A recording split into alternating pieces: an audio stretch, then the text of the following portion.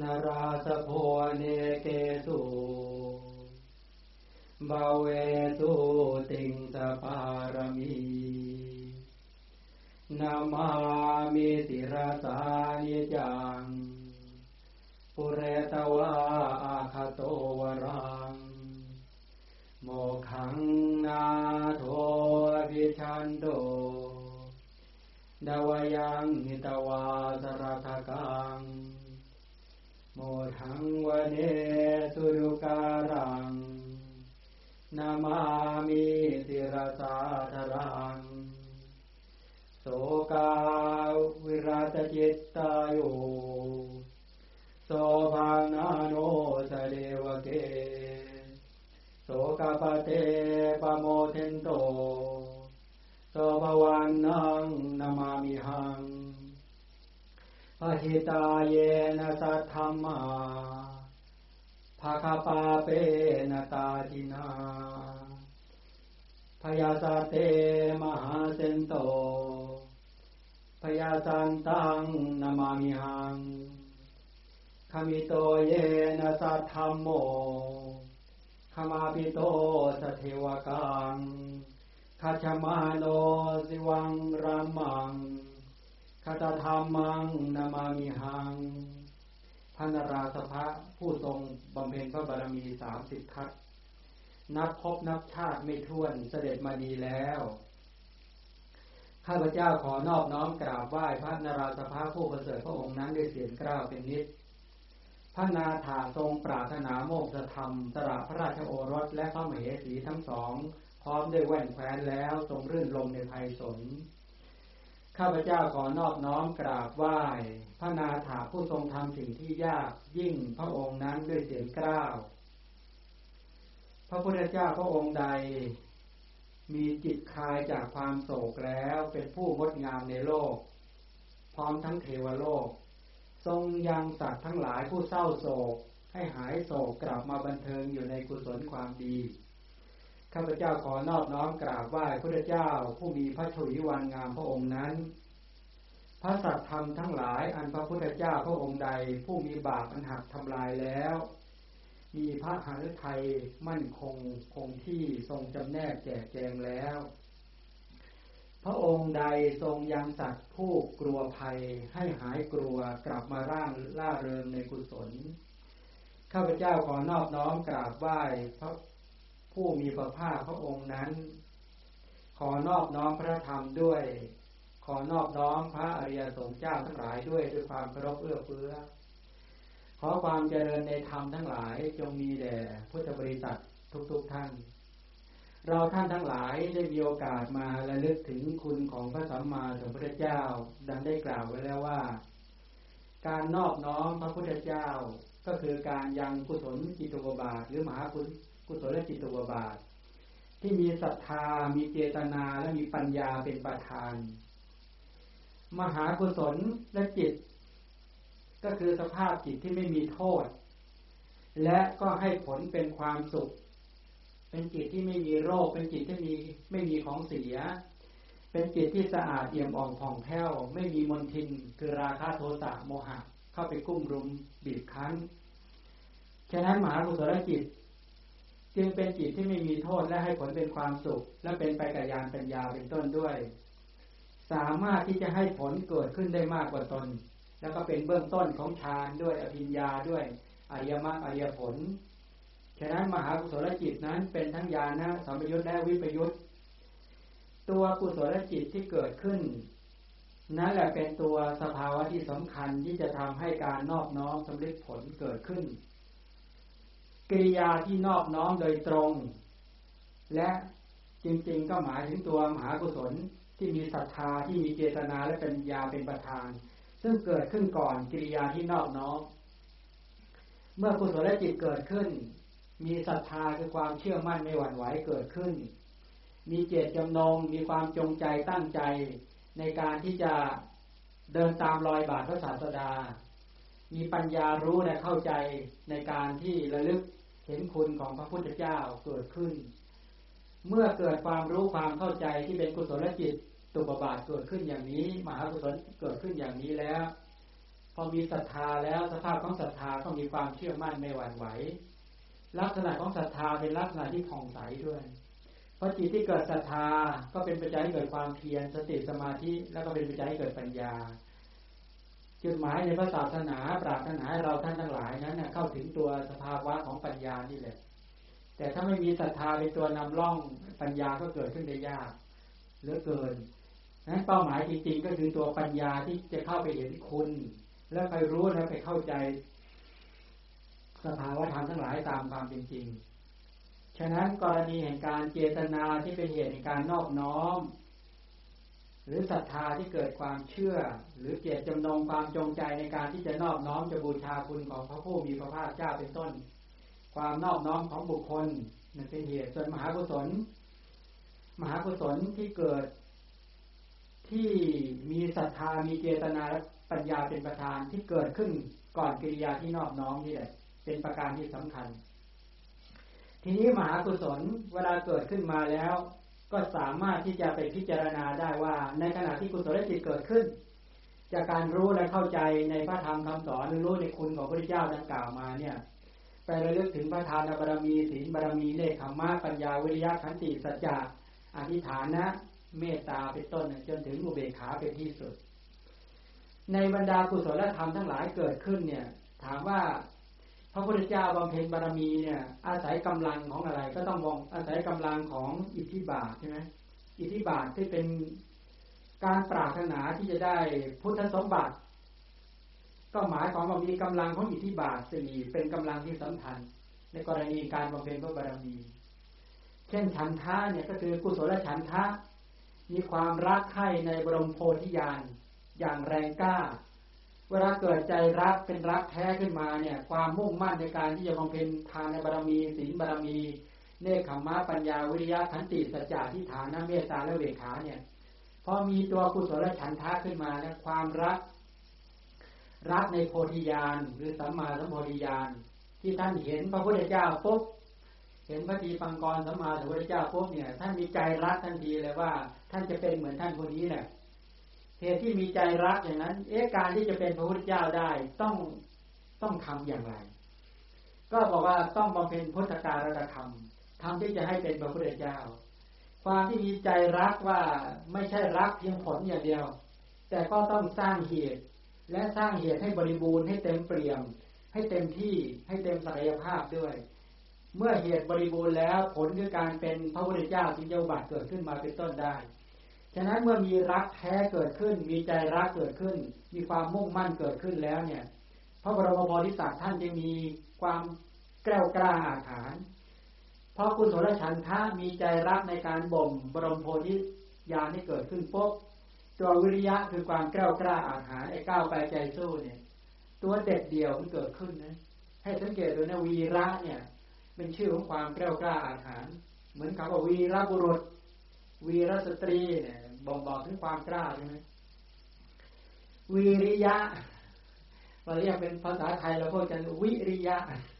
เรียนของคนไทยมันไม่เอื้อต่อการเรียก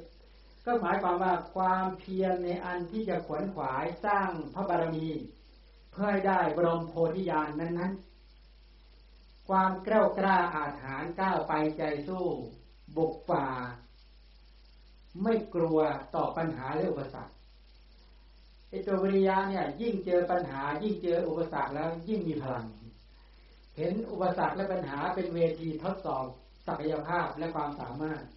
นี่เป็นแบบนี้คนที่มีวิริยะธาตุอยู่ในใจนะไม่ว่าจะเป็นอารัปธาตุนิกรรมธาตุหรือปรากรรมธาตุอารัปธาตุก็คือความเพียรเริ่มต้นนิกรรมธาตุก็คือเพียรที่ออกจากความเกียจค้านปรมาธาตุก็หมายว่าเพียรเพื่อเข้าถึงความเจริญไพบูลย์พิญโยภาพยิ่งขึ้นไปคนที่มีธาตุของความกล้าเนี่ยเวลาเจอปัญหาและเจออุปสรรคแล้วไม่ท้อสมัยครั้งพุทธกาลเนี่ยเวลาคนที่เป็นเดรัจฉีเป็นพวกอาชีวกทั้งหลายที่นับถือศาสนาอื่นหรือนับถือศาสดาอื่นมาก่อนเวลาเข้ามานับถือคำสอนของพระพุทธเจ้านับถือพระพุทธเจ้าปุ๊บก็จะมีหลักบอกว่า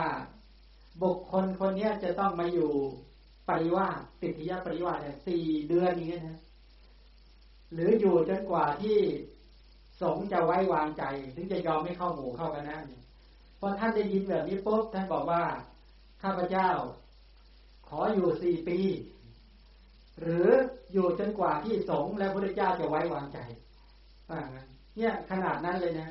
นี่ความที่เป็นคนมีวีระความแกล้วกล้าอาถรรพ์เหมือนกันถ้าเราได้ยินบอกว่าถ้าจะพ้นจากกิเลสและกองทุกข์เธอจะต้องปฏิบัติ7 ปี7 เดือน7 วันนะว่างั้นพอได้ยินว่า7 ปีเนี่ยโอ้โหจะยืนปุ๊บนี่มีพลังขึ้นมาบอกว่าอย่าว่าจะ7 ปีเลยชีวิตนี้ทั้งชีวิตที่เหลือยกให้เลยนะอุทิศให้กับพระพุทธเจ้าเลยนี่เป็นต้นพอคนได้ยินคำว่า7 ปีเนี่ยโอ้โหใจหล่นไปอยู่ตะตุ่มเลยนี่ก็เรียกว่าคนที่มีวิริยะธาตุต่ำหรือน้อยนี่เป็นต้นเราสังเกตได้ไหมว่าเราเป็นคนกลุ่มไหนเป็นกลุ่มที่มีวิริยะนี่แข็งแรงและมั่นคงมีจิตใจเด็ดเดี่ยวตรงนี้ไหมถ้ามีก็สังเกตได้ไม่ยากว่าจะต้องฝึกฝนพัฒนาตนเองเป็นเดือนนะเป็นปีนะนี่เป็นต้นเป็นหลายๆปีนะหรือจนกว่าชีวิตที่จะหาไม่จะยอมจำนนต่อกิเลสไหมบอกไม่ยอม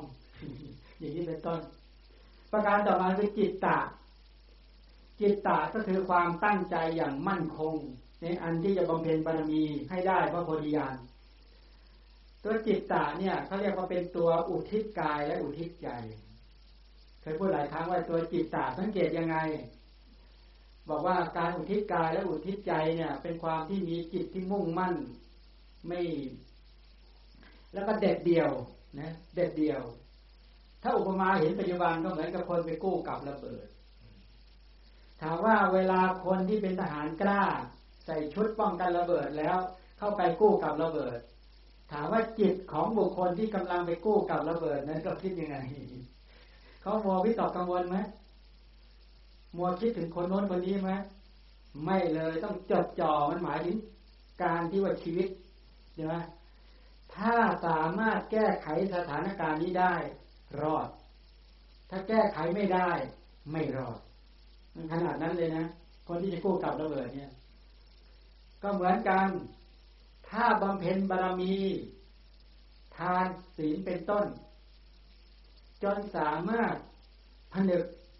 คุณธรรมเหล่านี้ไปประชุมในอริยมรรคอริยผลได้รอดจากสังสารวัฏถ้าไม่จดจ่อในการบำเพ็ญอย่างอุกฤษอย่างตั้งมั่นอย่างแน่วแน่ตายแน่เจ็บปวดในสังสารวัฏเนี่ยให้คิดอย่างนี้นะวิธีคิดอย่างพวกเราคิดขนาดนั้นนี่ยังบอกว่าถ้าไม่สามารถนำบารมีธรรมคุณธรรมเหล่านี้มาไว้ในตนทำกระแสชีวิตของตนเองไปผูกไว้กับบารมีเหล่านี้ให้เป็นอันหนึ่งอันเดียวไม่ได้ตราบใดไม่จดจ่อไม่มุ่งมั่นตราบใดเราจะเจ็บปวดในสังสารวัฏแล้วก็จะต้องตายในสังสารวัฏตายแล้วตายอีกตายแล้วตายอีกแต่ถ้าเราสามารถผนึกกระแสชีวิตกับบารมีเป็นอันหนึ่งอันเดียวกันได้เมื่อไหร่ปุ๊บจดจ่อได้เป็นอันเดียวเราจะปลอดภัยจากสังสารวัฏและจะพ้นจากกิเลสและกองทุกข์ได้เนี่ยก็จิตตะมีจิตมุ่งมั่นอย่างนี้ถ้ามีขนาดนี้ได้โอ้ทำได้ประการที่4ก็วิมังสาเนี่ยแปลว่าพิจารณาให้รู้ว่ามีผลมากน้อยในการที่จะบำเพ็ญบารมีให้ได้โพธิญาณนั้นอย่างใดก็แปลว่าสอบสวนตรวจตราวิจัยแยกแยะไอ้ตัววิมังสาเนี่ยก็คือการไปวิจัยแยกแยะตรวจตาตรวจสอบแยกแยะองค์ประกอบว่าจะทำอย่างไรให้ทานบารมีนั้นบริบูรณ์และเต็มที่ใช่ไหมอย่างยกตัวอย่างการให้ทานถ้าเป็นฉันทะทานังเป็นบารมีไม่ได้โทสะทานังเนี่ยการให้ทานด้วยลำเอียงเพราะรักให้ทานลำเอียงเพราะโกรธให้ทานลำเอียงเพราะหลงไม่แยกแยะไปพิจารณาให้ทานลำเอียงเพราะกลัวหรือเป็นกุรังสทานังให้ตามประเพณีสักขะสะทานังให้หวังสุคติโลกสวรรค์โสมนัสทานังให้แล้วมันชื่นใจเป็นคราวๆไปแบบเนี้ยการให้ทานที่ยังมีเงื่อนไขของตัณหายังมีเงื่อนไขของมานะมีเงื่อนไขของทิฏฐิเข้ากุ้มรุมในใจและผลักดันออกการให้สละและแบ่งปันลักษณะอย่างนี้ไม่เรียกว่าบารมีเพราะอะไรเพราะเป็นการให้ทานที่ไม่ชำระตัณหามานะทิฏฐิออกจากกระแสชีวิตเอาแล้วให้ทานที่เป็นบารมีต้องเป็นอย่างไร ต้องเป็นจิตตาลังการะทานังก็หมายความว่าให้เพื่อประดับจิตตกแต่งจิตปรุงแต่งจิตพัฒนาไปสู่ศีลไปสู่สมาธิไปสู่ปัญญาญาณนี้เป็นต้นฉะนั้นการให้ทานก็จะต้องมาวิจัยแยกแยะว่าจะให้เป็นบารมีอย่างไรจะไม่มีเงื่อนไขของตัณหามานะทิฏฐิเข้ามากุ้มรุมในใจยังไงนี้เป็นต้นนี่ก็คือตัววิมังสาตัวปัญญานี่แหละที่จะเข้าไปตรวจตาไปสอบสวนไปวิจัยไปแยกแยะคอยไปคัดกรองวิจัยแยกแยะว่าทานของเราเนี่ยเป็นทานบริสุทธิ์หนอเนี่ยไม่มีโลภะโทสะโมหะไม่มีตัณหามานะทิฏฐิไปอิงอาศัยแก่การให้เลยเป็นทานที่เป็นไปตรงเป็นบารมีจริงๆเป็นไปเพื่อการขัดเกลาไม่ใช่สละข้างนอกอย่างเดียวข้างในก็สละด้วยสละราคะด้วยโทสะด้วยและโมหะด้วยแล้ววัตถุทานทั้งหลายก็ถูกสละออกไปด้วยอย่างนี้เป็นต้นมันก็เลยกลายเป็นบารมีได้อย่างแท้จริงที่ไม่มีเงื่อนไขของตัณหาและมานะทิฏฐิเข้าไปอิงอาศัยทั้งหมดเหล่านี้การที่จะเข้าไปรู้ไปตรวจตราไปเจาะให้ทะลุทะลวงละเอียดละออนี้ได้ก็เป็นชื่อของปัญญานี่แหละถ้าปัญญาเกิดขึ้นความรู้ความเข้าใจในพระธรรมคำสอนพระเจ้าเกิดขึ้นเอาไปตรวจสอบกระแสความคิดของเราการกระทำของเราการให้แต่ละครั้งการฝึกขัดเกลาการพัฒนาทั้งหลายเหล่านี้แต่ละครั้งเนี่ยว่าจะเป็นไปอย่างถูกต้องดีงามหรือไม่พอจะมองเห็นไหมว่าเนี่ยลักษณะอย่างเงี้ยพระบรมโพธิสัตว์ทั้งหลายเนี่ยท่านก็อาศัยกำลังทั้ง4ประการนี่แหละฉันทะวิริยะจิตตะและปัญญานี่แหละที่เป็นตัวกำลังเป็นเหตุจึงเอากำลังทั้ง4ประการในคัมภีร์ฎีกาเนี่ยในสารถาทีปณีเนี่ยท่านยกมาท่านบอกว่าพระโพธิสัตว์ท่านใช้ฉันทะคือกุศลฉันทะมีใจรักในบรมโพธิญาณใช้วิริยะคือความเพียรในอันที่จะขวนขวายสร้างพระบารมีเพื่อให้ได้บรมโพธิญาณที่เกิดขึ้นใช้จิตตะคือความตั้งใจอย่างมั่นคงในการที่จะบำเพ็ญบารมีให้ได้พระโพธิญาณนั้นแล้วก็ใช้วิมังสาคือปัญญาในการที่พิจารณาให้รู้ว่ามีผลมากน้อยในการที่จะบำเพ็ญบารมีให้ได้โพธิญาณนั้นอย่างไรเมื่อได้ฉันทะวิริยะจิตตะและปัญญาทั้ง4ประการนี้แล้วพระองค์ก็เอาไปแสวงหาทรัพย์ไปแสวงอะไรทั้งหมดไปแสวงหาบำเพ็ญบุญกิริยาวัตถุ10ก็คือทานศีลภาวนาอปัจจายนะเวยาวัจจะปฏิทานะปัตตานุโมทนาธรรมสวนาธรรมเทศนาแล้วก็ทิฏฐุชุกกรรมมีการให้ทานรักษาศีลเป็นต้นให้มากแล้วท่านก็นำบุญทั้งบุญกิริยาวัตถุทั้ง10เหล่านี้มาบำรุงโยธาหารได้ไหมมาบำรุงโยธาทหารให้มีกำลังจัดไว้เป็น10หมู่ใน10หมู่ก็คือมีอะไรบ้างท่านก็มาตั้งเป็นทานะเจตนาโยธาอันนี้เป็นกองหนึ่งแล้วก็ศีลเจตนาโยธานี่เป็นอีกหมู่หนึ่งเป็นกองหนึ่งเนคขมมะเจตนาโยธาถ้าเป็นเหมือนกองทัพนะทานะเจตนาโยธาศีลเจตนาโยธาเนคขมมะเจตนาโยธาปัญญาเจตนาโยธาวิริยะเจตนาโยธาขันติเจตนาโยธาสัจจะเจตนาโยธาอธิฐานะเจตนาโยธาเมตตาเจตนาโยธาและอุเบกขาเจตนาโยธาท่านบอกว่าอย่าให้ปนกันท่านบอกนั้นคือทานเจตนาโยธาก็ไม่ให้ไปปนกับศีลเจตนาโยธาเป็นต้นอย่าให้ปนกันเนคขมมะเจตนาโยธาจัดไว้เป็นหมู่ๆเป็นปัจจัยแก่กันและกันได้แต่ไม่ให้ไปปนกันมันเหมือนอย่างนี้โยมเวลาเราที่จะให้รถมันวิ่งได้มันจะมีเครื่องยนต์กลไกของรถใช่ไหมในเครื่องยนต์กลไกของรถเนี่ยตัวอุปกรณ์เครื่องยนต์กลไกของรถแต่ละตัวเนี่ยมันไปอยู่ในจุดอยู่ในตำแหน่งคนละตำแหน่งนะมันไม่ปนกันนะแต่ว่าแต่ละจุดของเครื่องยนต์กลไกของรถเนี่ยมันทำงานเชื่อมประสานกันนี่เหมือนกันในฎีกาเนี่ยท่านก็บอกว่าพระบรมโพธิสัตว์เนี่ย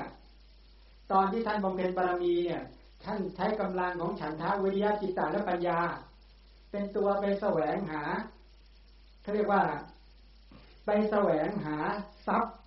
ก็คือบำเพ็ญบุญกิริยาวัตถุ10ไปบำเพ็ญทานศีลภาวนาอปัจจายนะเป็นต้นจนถึงทิฏฐุชุกกรรมการทำความเห็นให้ตรงเมื่อทำอย่างนี้เสร็จปุ๊บแล้วต่อมาท่านก็ใช้ตัวบุญกิริยาวัตถุ10นี่แหละ มีการให้ทานรักษาศีลเป็นต้นนี่แหละมาบำรุงโยธาทหารให้มีกำลังทั้งจัดไว้เป็นหมวดบารมี10นั่นเองศีลเจตนาทานเจตนาโยธานกองทัพก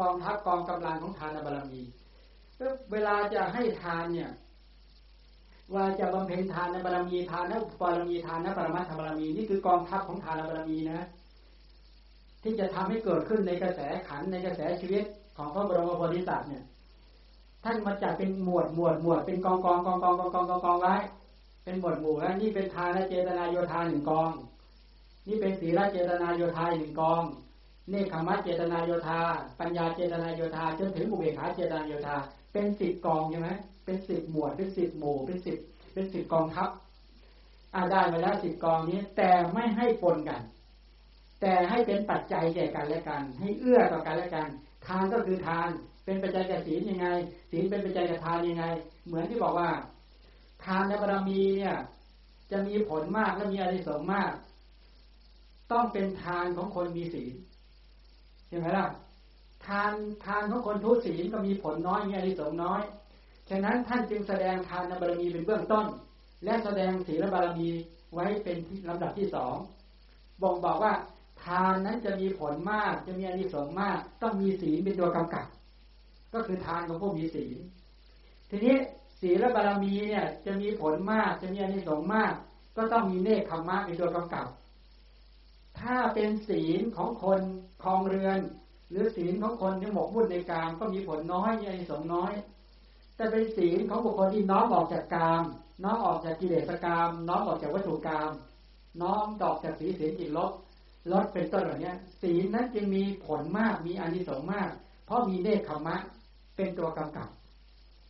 เนคขมะคือการออกจากกามออกบวชแล้วเนี่ยออกจากกามแล้วออกจากกิเลสกามวัตถุกามเป็นต้นแล้วเนี่ยจะมีผลมากมีอานิสงส์มากก็ต้องมีปัญญากำกับถ้าไม่มีปัญญากำกับมันก็เนคขมะผิดทางเลยทีผิดทางที่ก็ไปก็เหมือนใครอุทธกาดาบทอาราลดาบทเนี่ยเห็นไหมเนี่ยเป็นเนคขมะนะหรือว่าชดิน3พี่น้องเนี่ยเนคขมะทั้งหลายกลุ่มนี้แหละแต่ถ้าไม่มีปัญญากำกับเป็นไงหลงไหมหลงทิศหลงทางไม่สามารถจะออกจากกิเลสและกองทุกข์เป็นต้นได้ใช่ไหมล่ะนี่แหละไอ้ตัวเนคขมะเนี่ยถ้าไม่มีปัญญากำกับไปทั่วมั่วเลยเดี๋ยวนี้มั่วออกจากกามเหมือนกันนะอย่าไปบอกว่าไม่ออกจากกามนะตอนที่พระพุทธเจ้าตรัสรู้อนุตตรสัมมาสัมโพธิญาณใหม่ๆปุ๊บพระเจ้าคิดถึงใครคิดถึงอาราลดาบทอุทกาดาบทใช่ไหมเพราะอะไรเพราะท่านทั้งสองนี้มีกิเลสคือทุรีในดวงตาเบาบางมากฟังธรรมเทศนานิดเดียวเนี่ยบรรลุได้เลยว่างั้นเถอะแต่เพราะเหตุที่ท่านเหล่านี้บวชเองแล้วบรรลุไม่ได้ขาดอะไรขาดปัญญาเพราะไม่ได้ปัญญาพระพุทธเจ้าก็เลยบอกว่าบุคคลเหล่านี้ระดับศีลดีอยู่แล้วระดับเนคขมะไม่ต้องพูดถึงเขาแข็งแรงอยู่แล้วออกจากกามอยู่แล้วแต่เขาขาดอะไรขาดปัญญางั้นพระเจ้าไปแสดงธรรมแก่บุคคลเหล่านี้ไม่ยากเลยเอาปัญญาไปใส่ให้เขาก็บริบูรณ์แล้วใช่ไหมล่ะแต่อย่างพวกเราเนี่ยทานก็ขาดศีลก็กระพร่องกระแพร่งเนคขมะไม่ต้องพูดถึงไม่อยากออกจากกามกันเลยเนี่ยนะโอ้โหต้องใส่หลายเรื่องเลยใช่ไหมต้องพูดตั้งแต่ทานเลยทีเนี้ยพอพูดเรื่องทานเนี่ยติดขัดตรงศีลอีกพอพูดเรื่องศีลน่ะเป็นศีลที่จะน้อมอยู่ในกามอย่างนั้นแหละไม่น้อมออกจากกามน้อมออกจากกามก็ผิดรูปผิดทางอีกแต่เนี่ยนะนี่ปัญญานั้นจึงมีปัญญากำกับจึงมีผลมากมีอานิสงส์มากทีนี้ปัญญาบารมีอะไรกำกับไว้วิริยะเอาทำไมมีวิริยะบารมีกำกับล่ะคนมีปัญญาเกียรติค้านจะสำเร็จผลไหมมีปัญญาจะเกียรติค้านเนี่ยรู้แล้วต้องขยันแต่ห้ามขยันก่อนรู้ใช่ไหมให้สำคัญให้สังเกตด้วยนะสัมมาทิฏฐิเนี่ยสัมมาสังกัปปะเนี่ยเป็นองค์แรกของมรรคนี่แหละเขาถึงบอกว่าบารมีก็เหมือนกันปัญญาบารมีขึ้นก่อนวิริยะผมบอกว่าบางคนยังไม่รู้เลยบอกเพี้ยนไปเลยเขาห้ามเช่นขับรถ ยังไม่รู้ทางก็ขับไปก่อนจะเสียเวลาด้วยหลงด้วยเขาจึงบอกว่าให้รู้ก่อนแล้วจึงค่อยขยันฉะนั้นจึงบอกว่าเมื่อมีปัญญาบารมีวิริยะบารมีนะความแกล้วกล้าอาถรรพ์ความกล้าอุตสาหะเขาจึงบอกว่ามีปัญญาจะมีวิริยะนั้นเป็นกำกับทีนี้เพียรแล้วมีวิริยะแล้วเนี่ยมีอะไรเป็นตัวกำกับวิริยะอีกทีนึงขันติ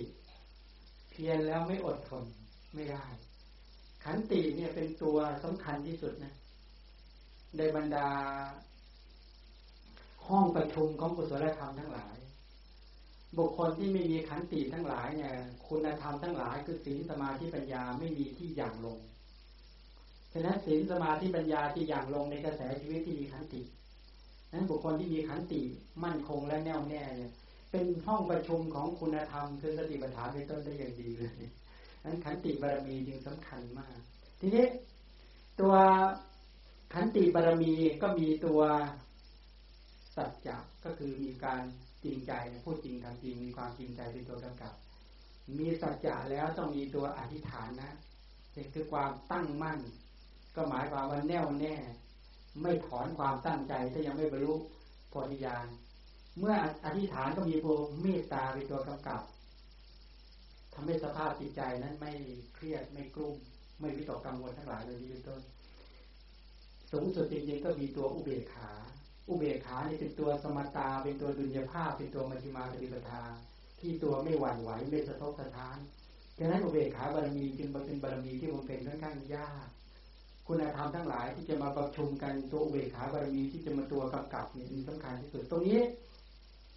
ในชั้นของเดกาท่านจึงพูดถึงในเรื่องของทานเจตนาโยธาศีลเจตนาโยธาจนถึงเนกจนถึงอุเบกขาเจตนาโยธา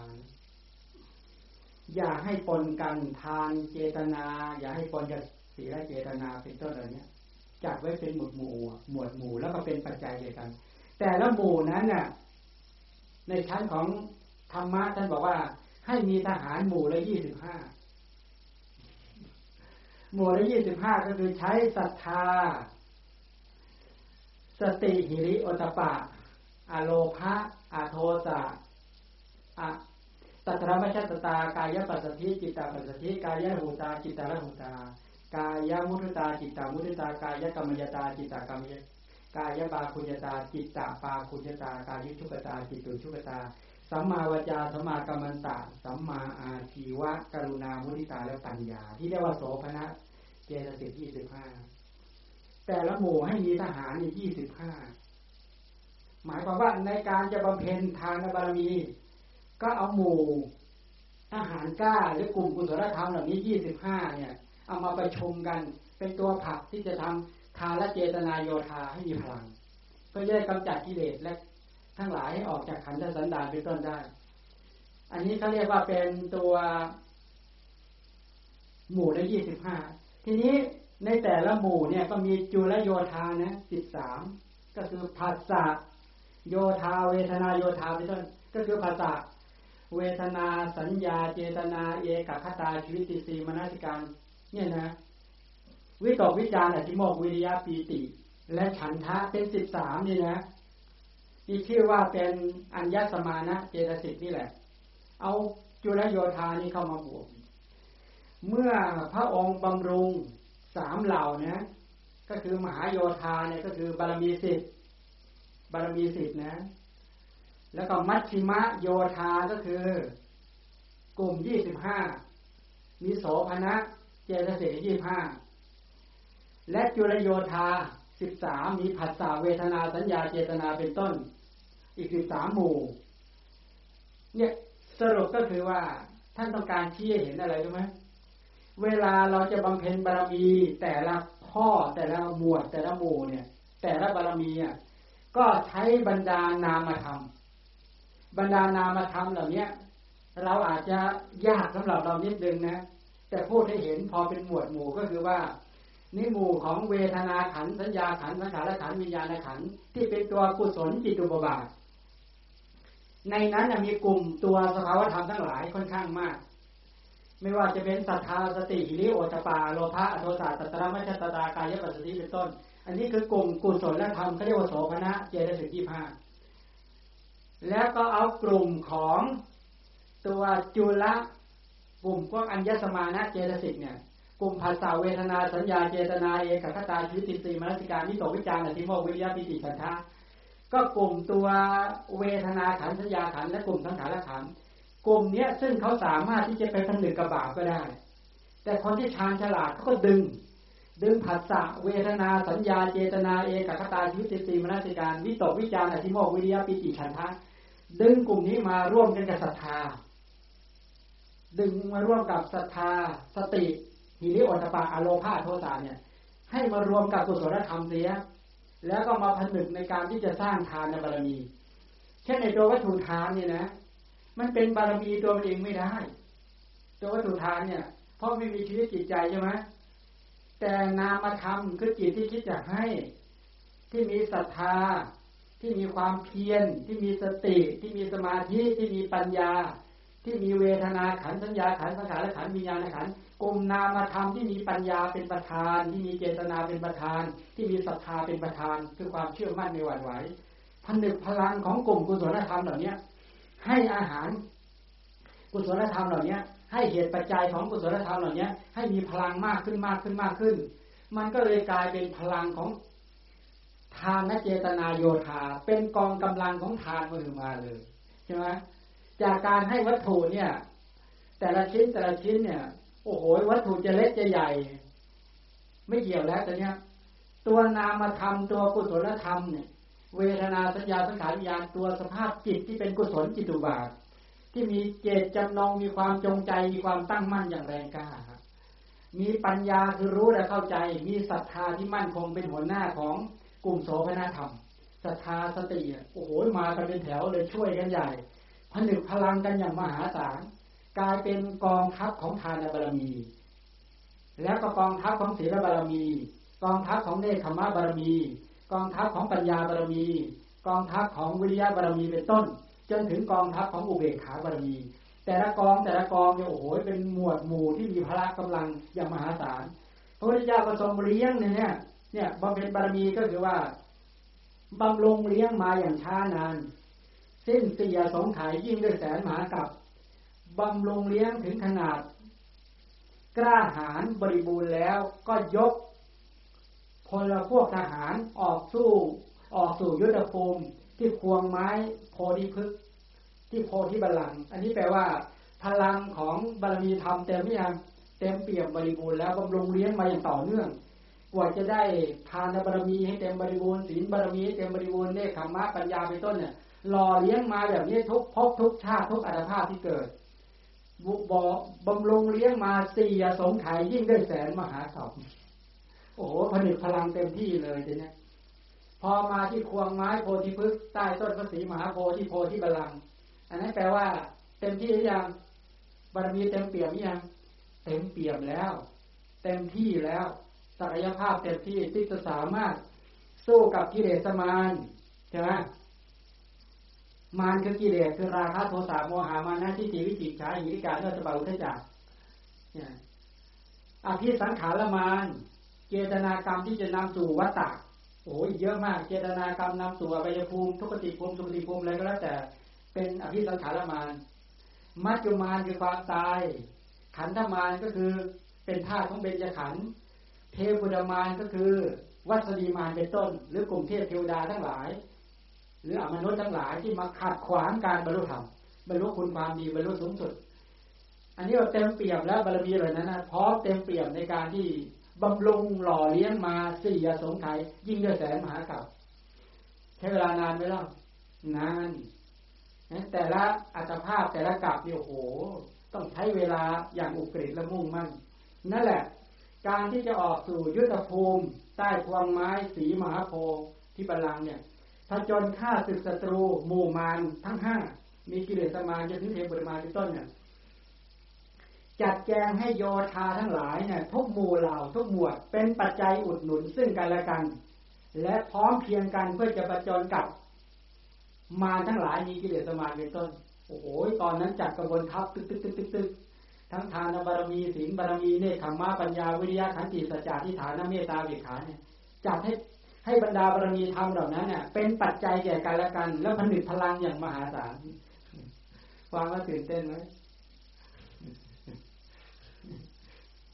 อยากทำบ้างไหมอะไรแบบนี้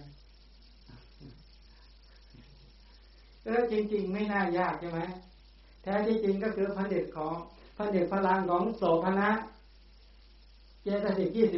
25ใช่ไหมแล้วก็ดึงอัญญสมานะเจตสิก13มาร่วมเป็นพวกเป็นหมู่เป็นเหล่าให้ผนึกเนี่ยบรรดากลุ่มกุศลธรรมทุกตัวเหล่านี้ในการประชุมในกุศลจิตตุบาทแล้วก็ผนึกเป็นให้มีความเข้าใจกองนี้เป็นกองทานบารมีนะอันนี้กองทัพหนึ่งอันนี้เป็นศีลบารมีนะที่เป็นเนกขัมมะเพราะอะไรศรัทธาสติหิริโอตปะอโลภะโทสะเป็นต้นที่มาอยู่ในหมวดหมู่ของการบำเพ็ญทานบารมีผนึกตรงนี้แข็งแรงทำจนช่ำชองจนเกิดความเข้าใจแล้วก็ศรัทธาสติหิริโอตปะอโลภะโทสะสัตตะมัชฌัตตาเป็นต้นหมวดนี้เป็นหมวดของศีลบารมีก็ผนึกจนทำจนชำนาญจนเข้าใจใช่ไหมหล่อเลี้ยงจนบริบูรณ์แล้วอันนี้เป็นเนกขัมมะบารมีอันนี้เป็นปัญญาบารมีอันนี้เป็น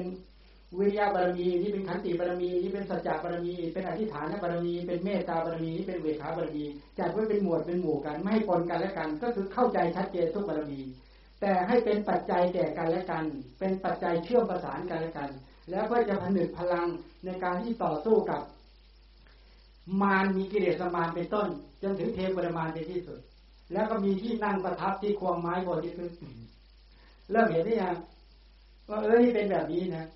ฉะนั้นกลุ่มกุศลธรรมที่ถูกชำระสาสางมาอย่างดีการให้อาหารมาอย่างดีการบำเพ็ญมาอย่างดีไม่มีขาดตกบกพร่องเลยเสียสงขายยิ่งด้วยแสงกับอันนี้พร้อมแล้วนั่นในวันที่พระบรมโพธิสัตว์ท่านมานั่งประทับที่ใต้ต้นพระศรีมหาโพธิ์ที่โพธิบัลลังก์แปลว่าพร้อมหรือยังพร้อมแล้วก็ประกาศท้าทายชนกันแล้ววันนั้นต่อสู้กันเต็มที่แล้วใช่ไหม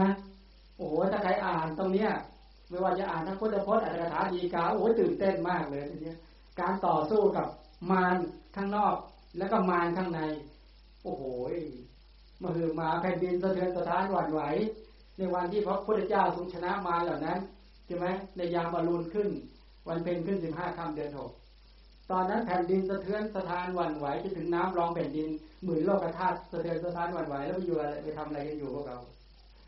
ได้ยินบ้างไหมได้ยินไหมได้ยินการตรัสรู้ของพระเจ้าไหมล่ะใช่ไหมหรือเพิ่งตื่นไม่ตื่นเต้นบ้างเลยตอนพระเจ้าตรัสรู้ใช่ไหมแผ่นดินสะเทือนสะท้านหวั่นไหวใช่ไหมน้ำพุ่งพวยพุ่งแสงสว่างสะเทือนสะท้านยังหมื่นโลกธาตุให้หวั่นไหวตอนนั้นไปทำอะไรอยู่ใช่ไหมเทวดาหลังจากพระเจ้าตรัสรู้แล้วเทวดาก็พากันมาโอ้ยโมทนาตื่นเต้นกันใช่ไหมแต่ตอนที่พญามารมาเทวดาไปไหนหนีหมดเลยไม่มีใครอยู่เลยทีนี้สรุปแล้วคือเวลาจะชนะกิเลสนี่ต้องยังไงเนี่ยต้องไปชวนพวกมาต่อสู้ได้ไหมโอ้หนีหมดเลยไม่มีใครอยู่เป็นเพื่อนเลยหนีหมดเหงาไหมตอนนั้นเหงาไม่เหงายิ่งพญามารบอกว่าบัลลังก์นี้เป็นของเราสักขีพยานก็คือเราเสนามารพากันแต่ตองก็ใช่แล้วนี่บัลลังก์นี้เป็นของพญามารแล้วตอนนั้นพระพุทธเจ้าพระโพธิสัตว์อ้างใครหาไปที่ไหนไม่มีเทวดามารับรองเลยว่าบัลลังก์นี้ของเรานะไม่มีเลยใช่ไหมก็ย้อนกลับไปเนี่ยมาพอพูดถึงในเรื่องนี้กำลังวันที่2 เดือนหน้ามาจะไปที่ตรัสรู้พระพุทธเจ้าจะไปอินเดียมีมาโฆษณาให้ฟังยอมจะได้รู้สึกตื่นเต้นมาก็เลยนึกในใจว่าในญาติที่เขากล่าวกันว่าเขากล่าวว่าที่พระพุทธเวทตาประทับที่ตรงนั้นเนี่ยเป็นที่นั่งประทับตรัสรู้ของพระพุทธเจ้าเขาว่าอย่างนั้นมันนึกจะทำยังไงดีนะก็เลยพยายามติดต่อ ยไปแต่ละครั้งเคยเห็นเขาไปทาทองใช้ทองคำที่กับน้ำเห็นเคยไปดูเขาทามาก็เลยบอกว่าอยากจะมีส่วนไปทาทองก็มีไปทาทองพระพุทธเมตตาเขาจะใช้เป็นผู้กันนะผู้กันจุ่มทองคำนี่เขาบอกว่าเป็นทองคำมาจากทางเนปาลีในป่านี่เองแล้วมีผสมน้ำเอามาไปดูแล้วเป็นถ้วยขนาดนี้แหละเขาใส่แล้วก็มีทองเป็นทองแท้นะแล้วก็ใช้เป็นเหมือนผู้กันแล้วก็ไปทาคนที่จะทาฝีมือก็ต้องดีทาทองบูชาพระพุทธเมตตาแล้วมันก็ตั้งใจว่าสักวันหนึ่งจะต้องมาทาเนี่ยตอนนี้สำเร็จผลแล้วเขาให้เอามามีส่วนไปทาเดี๋ยวจะไปวันที่ 2อยากจะไปทาตั้งใจไว้นานแล้วเขาบอกว่าได้ถ้าไปจริงเขาไม่ให้จะทำยังไงยังไม่รู้แต่ว่าจริงๆก็เลยเราก็เลยเป็นเจ้าภาพเป็นเจ้าภาพบางทีเขาให้จะเป็นเจ้าภาพแต่มาอยากจะขึ้นไปข้างบนแล้วไปกล่าวก็อยากจะมีส่วนไปทาอยากไปสร้างประวัติศาสตร์ชีวิตในการเอาทองเนี่ยไปติดองค์พระพุทธเมตตาแล้วเป็นที่ระลึกจะได้ตื่นเต้นทุกครั้งเวลาจะตายจะได้เป็นพุทธนิมิตก่อนตายเป็นพุทธนิมิตก่อนตายถ้ายังไม่พ้นจากกิเลสและกองทุกข์ก็ต้องขอนิมิตดีๆนี้ติดเนื้อติดตัวไว้ก่อนจะได้เป็นความปลอดภัยในสังสารวัฏอามาอยากจะมีพระพุทธเมตตาหรือพระพุทธเจ้าเนี่ยเป็นอารมณ์ก่อนตายได้ภวังคจิตก็มีพระรูปของพระพุทธเจ้าเป็นอารมณ์ใช่ไหมแล้วก็มีคุณของพระพุทธเจ้าเนี่ยเป็นที่ระลึกลองคิดดูจะปลอดภัยขนาดไหนพอได้ยินคำว่าพุทโธนี่โอ้โหไม่ต้องพูดถึงใช่ไหมสะดุ้งสะเทือนเลยตอนนี้ที่ผ่านมาได้ยินคำว่าพุทโธไม่ได้ตื่นเต้นต่อไปจะต้องตื่นเต้นให้ได้ใช่ไหมล่ะจะต้องตื่นเต้นจนขนลุกชูชันใครห้ามก็ไม่ได้เอาเชือกมามัดเอาโซ่มาล่ามก็ฉุดไม่อยู่จะต้องแกะโซ่แกะเชือกหลุดเข้าไปเฝ้าพระพุทธเจ้าให้ได้คิดอย่างนั้นเลยใช่ไหมล่ะถ้าอย่างนั้นไม่ปลอดภัยแน่นอนสังสารวัฏภัยมากมันมีภัยมากฉะนั้นจะต้องทำตัวเองให้ปลอดภัยให้ได้อุตส่าห์เกิดมาเป็นมนุษย์พบพุทธศาสนาได้มีโอกาสศึกษาพระธรรมคำสอนเป็นบัตรคำสอนของพระพุทธเจ้าขนาดนี้แล้วถ้าไม่ปลอดภัยเสียหายแน่เสียหายแน่ใช่ไหมล่ะงั้นต้องปลอดภัยให้ได้และต้องทำกุศลความดีให้ได้ความมั่นใจให้ได้ว่า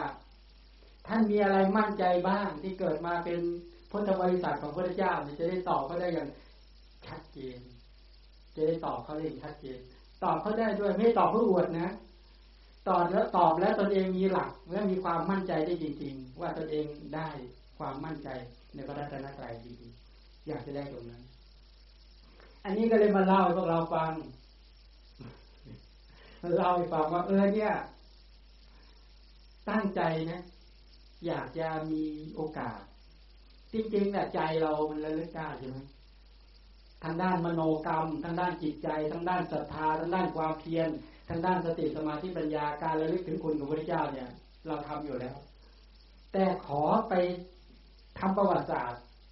จับผู้กันเนี่ยจุ่มทองเนี่ยนะแล้ว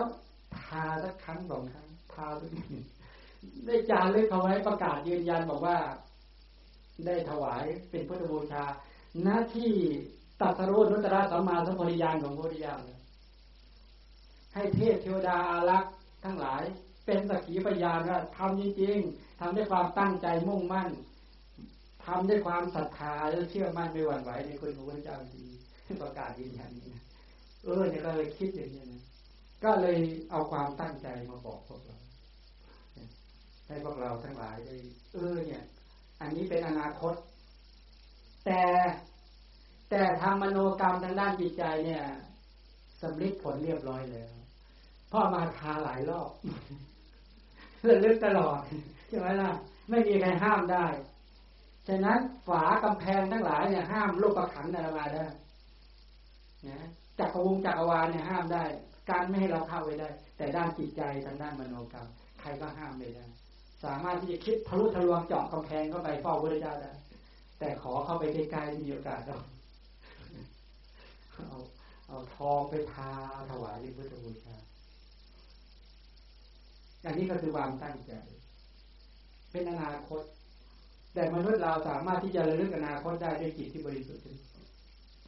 อย่างนี้เป็นต้นทีนี้กรณีอย่างนี้ก็คือว่าการที่มาราธิราชกับทั้งเสนามารให้พ่ายแพ้หนีไปแล้วก็ได้รับชัยชนะ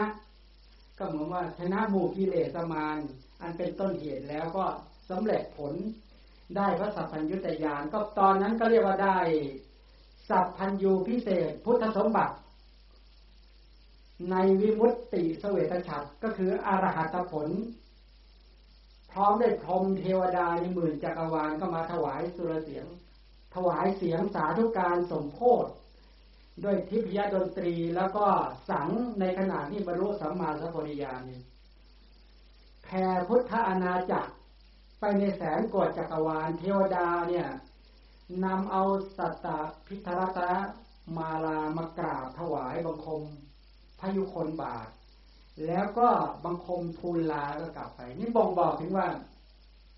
ในวันที่พระสัมมาสัมพุทธเจ้าได้ตรัสรู้อนุตตรสัมมาสัมโพธิญาณเทพเทวดาทั้งหลายในจักรวาลหมื่นจักรวาลทั้งหลายโอ้ยมาแท้ซองสรรเสริญมาบูชากันหนึ่งในนั้นมีเราบ้างหรือเปล่าก็ไม่รู้มีไหมมีไม่มีนึกแล้วแวบๆในใจบ้างไหมน่าจะอะไรมีไหม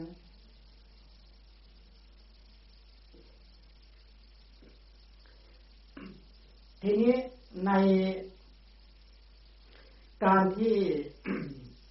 การบำเพ็ญบารมีทำที่พระโพธิสัตว์ประพฤติอย่างยิ่งยวดให้บริสุทธิ์บริบูรณ์เพื่อนำไปสู่การบรรลุโพธิญาณนี่นะ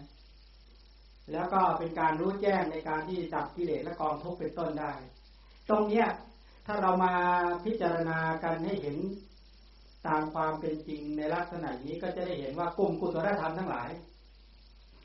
ทั้งหมดเหล่านี้พูดถึงตัวกุศลนะทั้งหมดเหล่านี้ที่พูดมาทั้งหมดเขาเรียกกุศลจิตอุบาทก็คือสภาพของกุศลจิตแต่กุศลจิตที่มีพลังไม่เท่ากันนะกุศลจิตของแต่ละบุคคลที่มีการสั่งสมนะเพราะบ่มทานบารมีศีลบารมีเนคขมะจนถึงอุเบกขาบารมีเนี่ยไม่เท่ากันเนี่ยตัวเนี้ยถ้าเป็นของพระพุทธเจ้านี่เราจะเห็นชัดเลยว่าใช้เวลาในการเพาะบ่มสั่งสมมาเนี่ยเสียสงไขยยิ่งด้วยแสนมหากาพย์ที่ก็ที่บ่มลงมาอย่างช้านานแล้วในที่สุดจริงๆก็สามารถตรัสรู้อนุตตรสัมมาสัมโพธิญาณได้อย่างที่เราได้ศึกษาเรียนรู้กันมาอันนี้ก็เป็นภาวะแห่งความยิ่งใหญ่ที่เราท่านทั้งหลายเวลาระลึกอย่างนี้แล้วจะได้เกิดความชื่นใจว่ามนุษย์ท่านแรกคือพระพุทธเจ้าเนี่ยเป็นบุคคลต้นแบบเป็นบุคคลคนแรกในการได้ตรัสรู้ในยุคในการนี้แล้วก็เป็นแบบอย่างให้เราได้มีกำลังใจว่าเราได้พระพุทธเจ้ามาเป็นสรณะการมีตถาคตโพธิศรัทธาเนี่ยเชื่อมั่นปัญญาตรัสรู้ของพระพุทธเจ้าใช่ไหมถ้าถามตรงนี้ว่าอะไรเป็นพระพุทธเจ้าแล้วทีนี้อะไรเป็นพระพุทธเจ้าพระสัพพัญญุตญาณอนาวรณญาณเป็นต้นเหล่านี้เป็นพระพุทธเจ้าเป็นพระพุทธเจ้าถ้าเรามองตัวอรหัตมรรคอรหัตผล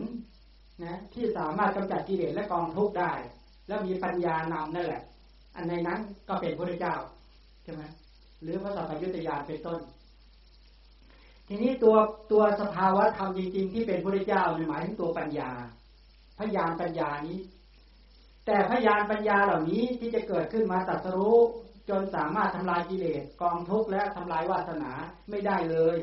ถ้าไม่มีคุณธรรมส่วนอื่นไม่ว่าจะเป็นเวทนาขันธ์สัญญาขันธ์สังขารขันธ์และวิญญาณขันธ์ที่ประชุมร่วมกันในครั้งนั้นในวันนั้นวันเป็นขึ้น15ค่ำเดือน6ทั้งหมดเหล่านั้นรวมเป็นพระพุทธเจ้าได้ทั้งหมดเนี่ยใช่ไหมทั้งกลุ่มนามธรรมทั้งหลายเหล่านั้นทั้งหมดเราก็จะเห็นได้ชัดว่าไม่ว่าจะเป็นพยานมากมายเลยนะที่เกิดขึ้นในกลุ่มของเวทนาขันธ์สัญญาขันธ์สังขารขันธ์วิญญาณขันธ์ซึ่งมีพระปัญญาญาณนำหน้านั่นแหละเป็นพระพุทธเจ้าหมดเลยนะไม่ใช่แค่นั้นรูปขันธ์ที่มหาพุทธรูปปาทายรูปเป็นต้น ที่ประดับด้วยมหาปุริสระขนาด32ประการและรูปยัญชนะ80ที่รวมเป็นพระรูปเป็นพระวรากายของพระพุทธเจ้าในส่วนของรูปขันธ์เหล่านั้นก็เป็นพระพุทธเจ้าไปด้วยสรุปก็คือกระแสขันธ์5ทั้งรูปขันธ์เวทนาขันธ์สัญญาสังขารวิญญาณตั้งแต่บัดนั้นเป็นต้นมาก็เลยเป็นองค์ของพระพุทธเจ้าที่สามารถทำกิเลสให้นิพพานได้ที่ควงไม้โพธิพฤกษ์จะได้จะถามว่าอะไรเป็นพระพุทธเจ้า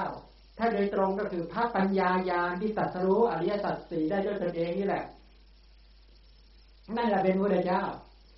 แต่การที่พระปัญญาญาณเหล่านั้นจะเกิดขึ้นได้เนี่ยจะต้องมีสภาวธรรมอื่นหนุนเนื่องมากมายนะยกตัวอย่างเช่นตัว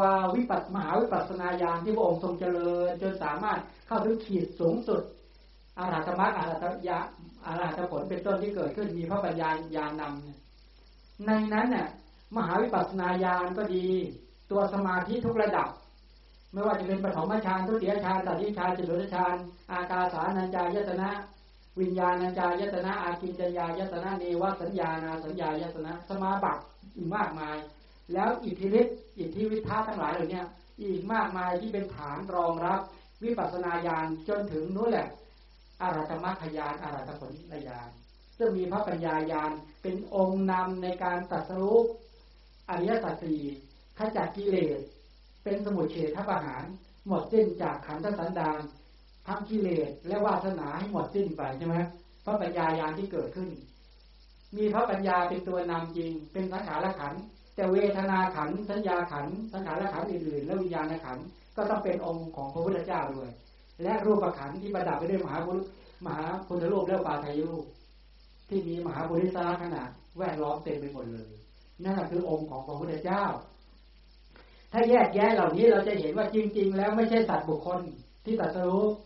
แท้จริงเป็นสภาวธรรมจริงๆใช่ไหมเป็นสภาวธรรมจริงๆแม้เราท่านทั้งหลายที่มาเรียนรู้เนี่ยจริงๆเราก็มาใช้นี่แหละเราต้องมีรูปขันธ์มานั่งอยู่แล้วก็ต้องมีเวทนาขันธ์สัญญาขันธ์สังขารขันธ์วิญญาณขันธ์ก็กลุ่มนามธรรมทั้งหลายในขณะที่ฟังธรรมะเนี่ยการที่จะฟังให้เกิดความรู้ความเข้าใจเนี่ยเราก็ต้องผลักดันให้ตัวศรัทธาเกิดขึ้นในการเชื่อมั่นใช่ไหมศรัทธาเกิดขึ้นทำความเพียรเกิดขึ้นทำสติเกิดขึ้นสมาธิและปัญญาเป็นต้นเกิดขึ้นนี่กลุ่มสังขารและขันธ์แต่ต้องมีเวทนาถ้าเป็นมหากุศลก็เป็นโสมนัสเวทนาตอนนั้นตื่นเต้นแต่ถ้าฟังแล้วเรียบสงบแบบเยือกเย็นนะไม่ใช่สงบแบบหลับนะมหากุศลเนี่ยใช่ไหมเป็นมหากุศลอุเบกขาเป็นมหากุศลที่สงบลึกซึ้งด้วยนะตอนนั้นเนี่ยมีปัญญาเด่นมีวิริยะเด่นสมาธิสติหรือมีศรัทธาก็ว่าไปตอนนั้นแล้วก็กลุ่มนามธรรมเหล่านี้เป็นผู้ฟังอยู่เนี่ยเป็นผู้ฟังและเรียนรู้เพื่อจะเกิดความเข้าใจและเชื่อมโยงเป็นต่อรูปขันธ์ก็ต้องมีโสตประสาทต้องการเห็นด้วยก็ต้องมีจักขุประสาทแล้วก็ประชุมลงสู่มโนทวารและวิถีใช่ไหมกลุ่มวิถีกลุ่มนามธรรมทั้งหลายเป็นการที่เข้าไปฟังไปเกิดความรู้ความเข้าใจเนี่ยแต่ถ้ากลุ่มนามธรรมเหล่านั้นฟังได้มีทั้งตัณหามานะทิฏฐิโลภะโทสะโมหะเกิดขึ้นก็แปลว่าอะไรทั้งเวทนาขันธ์ก็เป็นอกุศลเมื่อเกิดร่วมกับอกุศลสัญญาขันธ์ก็เป็นกลุ่มของอกุศลไปแล้วสังขารขันธ์โอ้โหเป็นอกุศลเยอะไปหมดเลยนะ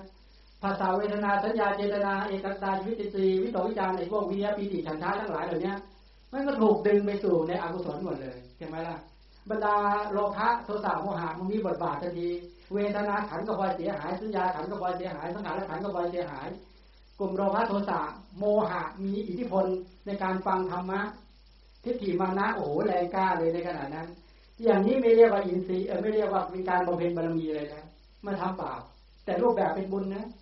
แต่ฟังแล้วจิตเป็นอกุศลใช่ไหมหรือฟังแล้วง่วงสมมตินะง่วงซึมอย่างเงี้ยนะถ้าทีนะมิทะประกอบกับอะไรเนี่ย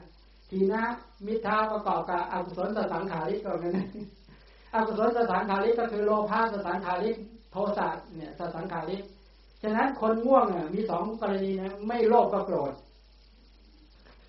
แสดงว่าคุณกำลังโลภอยู่คุณจะง่วงใช่ไหมแต่คุณกำลังขัดเคืองอยู่จะหลับก็หลับไม่สะดวกพระก็มาพูดกันแทกหูอยู่นี่โอ้ยรำคาญเหลือเกินเนี่ยบางทีพูดไปพูดมาเทียบเคียงไม่ถูกใจอีกอยากจะพูดเรื่องนี้มาพูดอีกเรื่องนี้โอ้โหเคืองเหลือเกินเนี่ย แต่ก็หลับไปด้วยได้เนี่ยนิดแน่แล้วเลยเนี่ยอันนี้ก็อกุศลก็เกิดใช่ไหมเพราะอกุศลเกิดขึ้นมาทีนี้ก็เอาแล้วทีนี้เวทนาขันธ์ก็เสียหายสัญญาขันธ์ก็เสียหายสังขารขันธ์ก็เสียหายวิญญาณขันธ์จิตก็เสียหายก็เป็นอกุศลจิตตุปบาทแล้วจิตตชโลกเป็นอะไร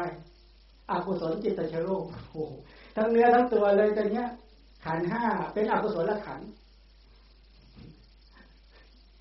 พระก็พยายามจะทำกุศลและจิตให้เกิดขึ้นเพื่อจะทำให้กุศลจิตตชโลกเกิดขึ้นใช่ไหมโยมก็ไม่ค่อยสนใจพระเลยไม่สนเลยฉันจะหลับฉันจะโกรธฉันจะเครียดฉันจะหลงไปกันใหญ่ไปคนละทิศละทางเลยฉะนั้นตรงนี้ก็คือว่านี่แหละมันเป็นเรื่องยากทั้งหมดเหล่านี้เห็นไหมว่าแท้ที่จริงไม่ใช่สัตว์บุคคลเป็นสภาวธรรมจริงๆเป็นสภาวธรรมแต่มีเจตจำนงมีความจงใจตั้งใจเรามีความตั้งใจกันมาเดี๋ยวบ้านนะจะมาฟังธรรมใช่ไหมแต่พอมาแล้วบรรยากาศมันไม่เอื้อเช่นเย็นเกินไปทำให้เราหลับเสียความตั้งใจใช่ไหมเป็นอย่างนั้นด้วยแล้วอย่างพระที่เทศก็ไม่เอื้อกับเราอีกบางทีไม่เอื้อบางท่านแล้วงงบ้างไม่เข้าใจบ้างหรือไม่ถูกใจบ้างไปใหญ่เลยเนี่ยโทษพระเลยได้ไหมโทษขันธ์ห้าที่เรียกว่าพระไอ้ขันธ์ห้าที่เรียกว่าโยมไม่พอใจขันธ์ห้าที่เรียกว่าพระไปกันใหญ่เลยไปมาแล้วเนี่ยทั้งหมดอันนี้ต้องการชี้เห็นว่าเห็นไหมว่าจริงๆถ้ามาแยกองค์ประกอบเราก็จะเห็นว่าแท้ที่จริงก็คือรูปขันธ์เวทนาสัญญาสังขารวิญญาณนี่แหละ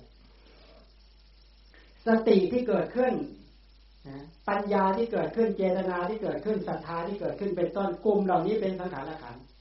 เวทนาที่ประกอบเป็นเวทนาขันธ์สัญญาที่ประกอบก็เป็นสัญญาขันธ์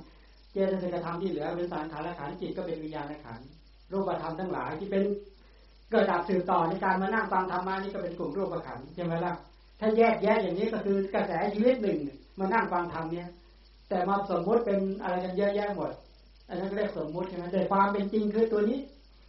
ความเป็นจริงก็คือสภาวธรรมนี่แหละที่มานั่งฟังธรรมกันอยู่เนี่ยแม้ผู้พูดก็เหมือนกันใช่ไหมเจตนาในการกล่าวธรรมะศรัทธาในการกล่าวธรรมะปัญญาในการกล่าวธรรมะเพื่อจะบูชาคุณของพระพุทธเจ้าต้องการจะตกเตือนพวกเราทั้งหลายเห็นพระมหากรุณาธิคุณของพระสัมมาสัมพุทธเจ้าเป็นต้นเหล่านี้อันนี้ก็ไม่ใช่สัตว์บุคคลเหมือนกัน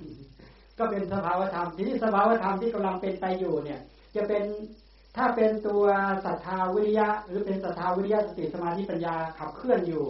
แล้วดำเนินไปตรงทางนะเป็นมัชฌิมาปฏิปทาแปลว่าท่านกำลังดำเนินไปตามมรรคของพระชินเจ้าใช่ไหมในขณะที่กล่าวว่าธรรมโยมก็เหมือนกันท่านในขณะที่ฟังธรรมะตอนนั้นสติก็เกิดขึ้นศรัทธาสติเกิดขึ้นหรือศรัทธาวิริยะสติสมาธิปัญญาเกิดขึ้นกลุ่มทั้งขันธ์และธรรมเหล่านี้เด่นเวทนาก็เป็นกุศลธรรมเป็นต้นด้วยสัญญาเป็นต้นจิตก็เป็นกุศลจิตอุบาทแล้วมีจุดมุ่งหมายในการฟังธรรมเพื่อการขัดเกลาเพื่อจะดำเนินไปตามรอยบาทพระศาสดาจริงตอนนั้นโยมก็กำลังดำเนินไปตามมรรคาของพระชินเจ้าเขาเรียกดำเนินตามมรรคจุดหมายเพื่ออนุปาทาปรินิพพานอันนี้ก็เริ่มตรงกันแล้วแต่บางท่านอาจจะหลุดบ้างสมมติว่าเป็นโลภะโทสะโมหะเช่นเป็นฟุ้งซ่านจิตฟุ้งซ่านจิตตัวไหนบรรดาโทสะใช่ไหมจะฟุ้งอยู่กลุ่มโทสะฟุ้งหรือไม่อย่างนั้นง่วงกับสองกลุ่มอย่างที่บอกโลภะกับโทสะตอนนั้นเป็นอะไรเป็นสมุทัยสัจจะใช่ไหมแล้วเป็นกลุ่มกิเลสนี่ตอนนั้นไอ้ตัวกำลังทำกรรมอยู่ในการฟังธรรมะอยู่นั่นแหละก็เป็นไม่ใช่สัตว์บุคคลเป็นผู้ฟังนะก็คือโลภะโทสะโมหะนี่แหละกลุ่มเหล่านี้เวทนาก็เป็นอกุศลสัญญาก็อยู่ในกลุ่มของอกุศลสังขารธรรมและวิญญาณธรรมทั้งหลายนี้เป็นต้นเหล่านี้ก็เป็นอกุศลจิตเกิดขึ้นอกุศลจิตตชโลกก็เกิดขึ้นก็เป็นตัวสมุทัยสัจจะกลุ่มนามธรรมเหล่านี้เพื่อทุกขสัจจะไม่ใช่เพื่อถึงจะตั้งใจอยากจะนิพพานอยากจะเป็นปัจจัยความพ้นทุกข์แต่ตอนที่สร้างน่ะเป็นสร้างตัวสมุทัยสัจจะก็เพื่อทุกขสัจจะอีกกลุ่มหนึ่งสร้างมรรคสัจจะเพื่อนิโรธสัจจะเขาเรียกว่าเดินคนละทางกับพระพุทธเจ้าใช่ไหมเดินคนละทางพระพุทธเจ้าตรงนี้ก็ต้องรักษาตัวเองให้ดีนะในชีวิตจริงๆเนี่ยแต่ละบุคคลเพราะมันไปจับจิตกันไม่ได้ใช่ไหมบอกคุณใส่องค์ประกอบผิดแล้วมันมาตรงนี้เดี๋ยวมาผสมให้ใหม่ทำไมเอาโลภะทำไมเอาโมหะหิริกะโทสะอุทธัจจะเอาโลภะทิฏฐิมานะพวกนี้ไปใส่ทำไมเอาเวทนาสัญญากลุ่มเนี่ยถอดออกมายอมเอากุศลจิตใส่ที่เอาศรัทธาสติหิริโอตปะโลภะโทสะแต่นั้นมัน มันจะตาเป็นต้นนี้ใส่เอากุศลธรรมใส่ไปในจิตว่าให้เธอแล้วเอาเวทนาที่เป็นกุศลสัญญาเป็นต้นเป็นกุศลจะได้ประกอบแล้วก็ดำเนินให้เกิดความรู้ความเข้าใจว่ากำลังดำเนินชีวิตไปตามมรรคาของพระชินเจ้าไอ้คำว่าปฏิบัติเนี่ยเอาเข้าจริงมันเรื่องนามธรรมนะเรื่องการปฏิบัติเนี่ยเอาเข้าจริงเรื่องนามธรรมที่เข้าใจถูกต้องแล้วนะเรื่องการปฏิบัติถ้านามธรรมไม่เข้าใจต่อให้รูปแบบถูกยังไงมันก็คือผิดนามธรรมคือปัญญาที่มีความเข้าใจศรัทธาปัญญาสัมมาทิฏฐิสัมมาสังกัปปะสัมมาวาจาสัมมากัมมันตะสัมมาชีวะสัมมาวิมัสสัมมาสติสัมมาสมาธิเอาเข้าจริงก็คือประชุมลงตัวศีลสมาธิปัญญามันเกิดขึ้นได้จริงต่างหากเกิดตรงไหนนามธรรมก็ได้จิตใจมโนทวารวิถีเนี่ยเอาเข้าจริงคือมันตัวนี้นะคุณจะยืนจะเดินจะนั่งจะนอนยกตัวอย่างตัวนี้จะเห็นชัดนะตอนที่พระพุทธเจ้าแสดงตอนนั้นพระเจ้าอยู่สาวัตถีตอนเช้ามืดเนี่ยก็ชาวแฟนกุรุเข้ามาในข่ายพยานใช่ไหมเข้ามาในข่ายพยานพระพุทธเจ้าก็กำหนดพิจารณาว่าชาวแฟนกุรุเนี่ยมาจากไหนอุตรากุรุทวีตั้งแต่สมัยพระเจ้าจักรพรรดิไปด้วยอำนาจของจักรแล้วพวกกลุ่มนี้ขอติดมาแล้วต่อมาพระเจ้าจักรพรรดิสวรรคตกลับเมืองเก่าไม่ได้ก็เลยแพร่ลูกแพร่หลานมาใช่ไหมก็เลยกลายเป็นชาวแคว้นกุรุปัจจุบันก็อยู่เดลีชาวแคว้นกุรุเนี่ยเป็นบุคคลที่มีอัธยาศัยคือกลุ่มเนี้ยเขาเป็นคนที่มีกลุ่มอินทรีย์กลางๆตอนที่เขาอยู่แคว้นกุรุเนี่ยเพราะในประเทศของเขานี่อุตุก็สปายะอาหารก็สปายะอะไรต่างๆอากาศก็สปายะหมดผู้คนหลายสปายะฉะนั้นไอ้โลภะโทสะโมหะของเขาก็ไม่แรงบรรดากุศลที่จะเป็นปัจจัยความพ้นจากกิเลสและกองทุกข์บรรดาอินทรีย์ทั้งหลายก็ไม่แกร่งกล้าขนาดนั้นมันเลยเป็นลักษณะแบบกลางๆอายุเขา1,000 ปีใช่ไหมกลุ่มชาวกุรุเนี่ยเขา1,000 ปีเหมือนกันหมดหน้าตาก็เหมือนกันเขาไม่ต้องไปทำมาหากินอะไรอยู่ด้วยอำนาจของบุญอายุ1,000 ปีทีนี้พอกลุ่มบุคคลเหล่านี้มาเกิดในตามมาอยู่ในชมพูทวีปก็ต้องรับเงื่อนไขของทวีปนี้แต่ว่าเขามีฐานเนี่ยฐานที่กิเลสเบาบางก็มีอยู่ฐานตรงนี้ฐานสปายะเวลาคนมีบุญไปรวมกันอยู่ตรงไหนนี่นะคนกำลังกุศลกำลังกิเลสอ่อนกำลังกิเลสไม่กำลังกุศลดีแต่กำลังกิเลสไม่แข็งแรงไปรวมกันเป็นกลุ่มเป็นหมู่ชนอยู่พวกแต่กำลังกุศลนั้นปกคลุมนะมันมีสิ่งแวดล้อมดีสภาพสังคมก็ดีเมื่อสภาพสังคมดีทำแต่สิ่งที่ดีๆรวมกันเบ็ดเสร็จปุ๊บเนี่ยมันพอให้ดินฟ้าอากาศดีไปด้วยถ้าเราไปดูในจักรวรรดิสูตรก็ดีในพระสูตรต่างๆเราก็จะเห็นว่ายุคใดสมัยใดมนุษย์ทำดีใดไปดูรายละเอียดตรงนั้นเลยในอาคัญยสูตรเป็นต้นนี่ก็เหมือนกันมันสปายะไปหมดใช่ไหมทีนี้ชาวกุรุเข้าในข่ายพระยาพระเจ้าก็ไปเสด็จไปโปรดก็เทศนาสติปัฏฐานสูตรพูดสรุปก็คือเทศแล้วได้บรรลุกันไม่ข้างเยอะและต่อมาชาวเมืองในแคว้นกุรุเนี่ยประพฤติกรรมฐานกันทั้งแคว้นจะได้ชี้เห็นว่าจริงๆสติปัฏฐานหรือกรรมฐานนี่เขาเอามาใช้ในชีวิตจริงได้ยังไงจะชี้เห็นมีหญิงคนหนึ่งกำลังทอผ้าที่ทอผ้าก็คือใช้ไอ้ตัวทอเวียงกับไปเวียงไปเวียงมาใช่ไหมเวียงไปเขาเรียกอะไรนะกระสวยถ้าเคยเห็นคนโบราณหรือเป็นคนแถวภาคอีสานภาคเหนือไปดูเขาทอผ้าก็ถามว่าเธอเจริญสติปัฏฐานหมวดไหนสัมปชัญญะบาปเจ้าข้านี่คู่เข้าเย็นออกใช่ไหมสัมปชัญญะบาปอียบทย่อยก็อยู่นี่เขาคุยกันนี้เลยทีนี้อีกคนนึงถือของเดินไปตักน้ำต้องเจอหน้ากันก็ถามว่าเธอเจริญสติปัฏฐานหมวดไหนในขณะที่เดินไปในอียบทบาปแต่เวลาไปตักเนี่ยใช้สัมปชัญญะบาปสลับด้วยนี่เขาคุยกันอย่างเงี้ยอันนี้ประวัติศาสตร์ชี้ไว้อย่างนี้บ่งบอกว่าเขาเจริญสติปัฏฐานกันจริงในชีวิตจริงๆเรื่องนี้ดังวูวิ่งมาที่ไหนมาแฟนวัชีพูดข่าวที่กระจายดังไปหมดเลยนะพูดถึงนางนาประชาวดีโคตมีแสดงสติปัฏฐานสูตรให้กับกลุ่มนางภิกษุณีฟังในสำนักของนางภิกษุณีเนี่ย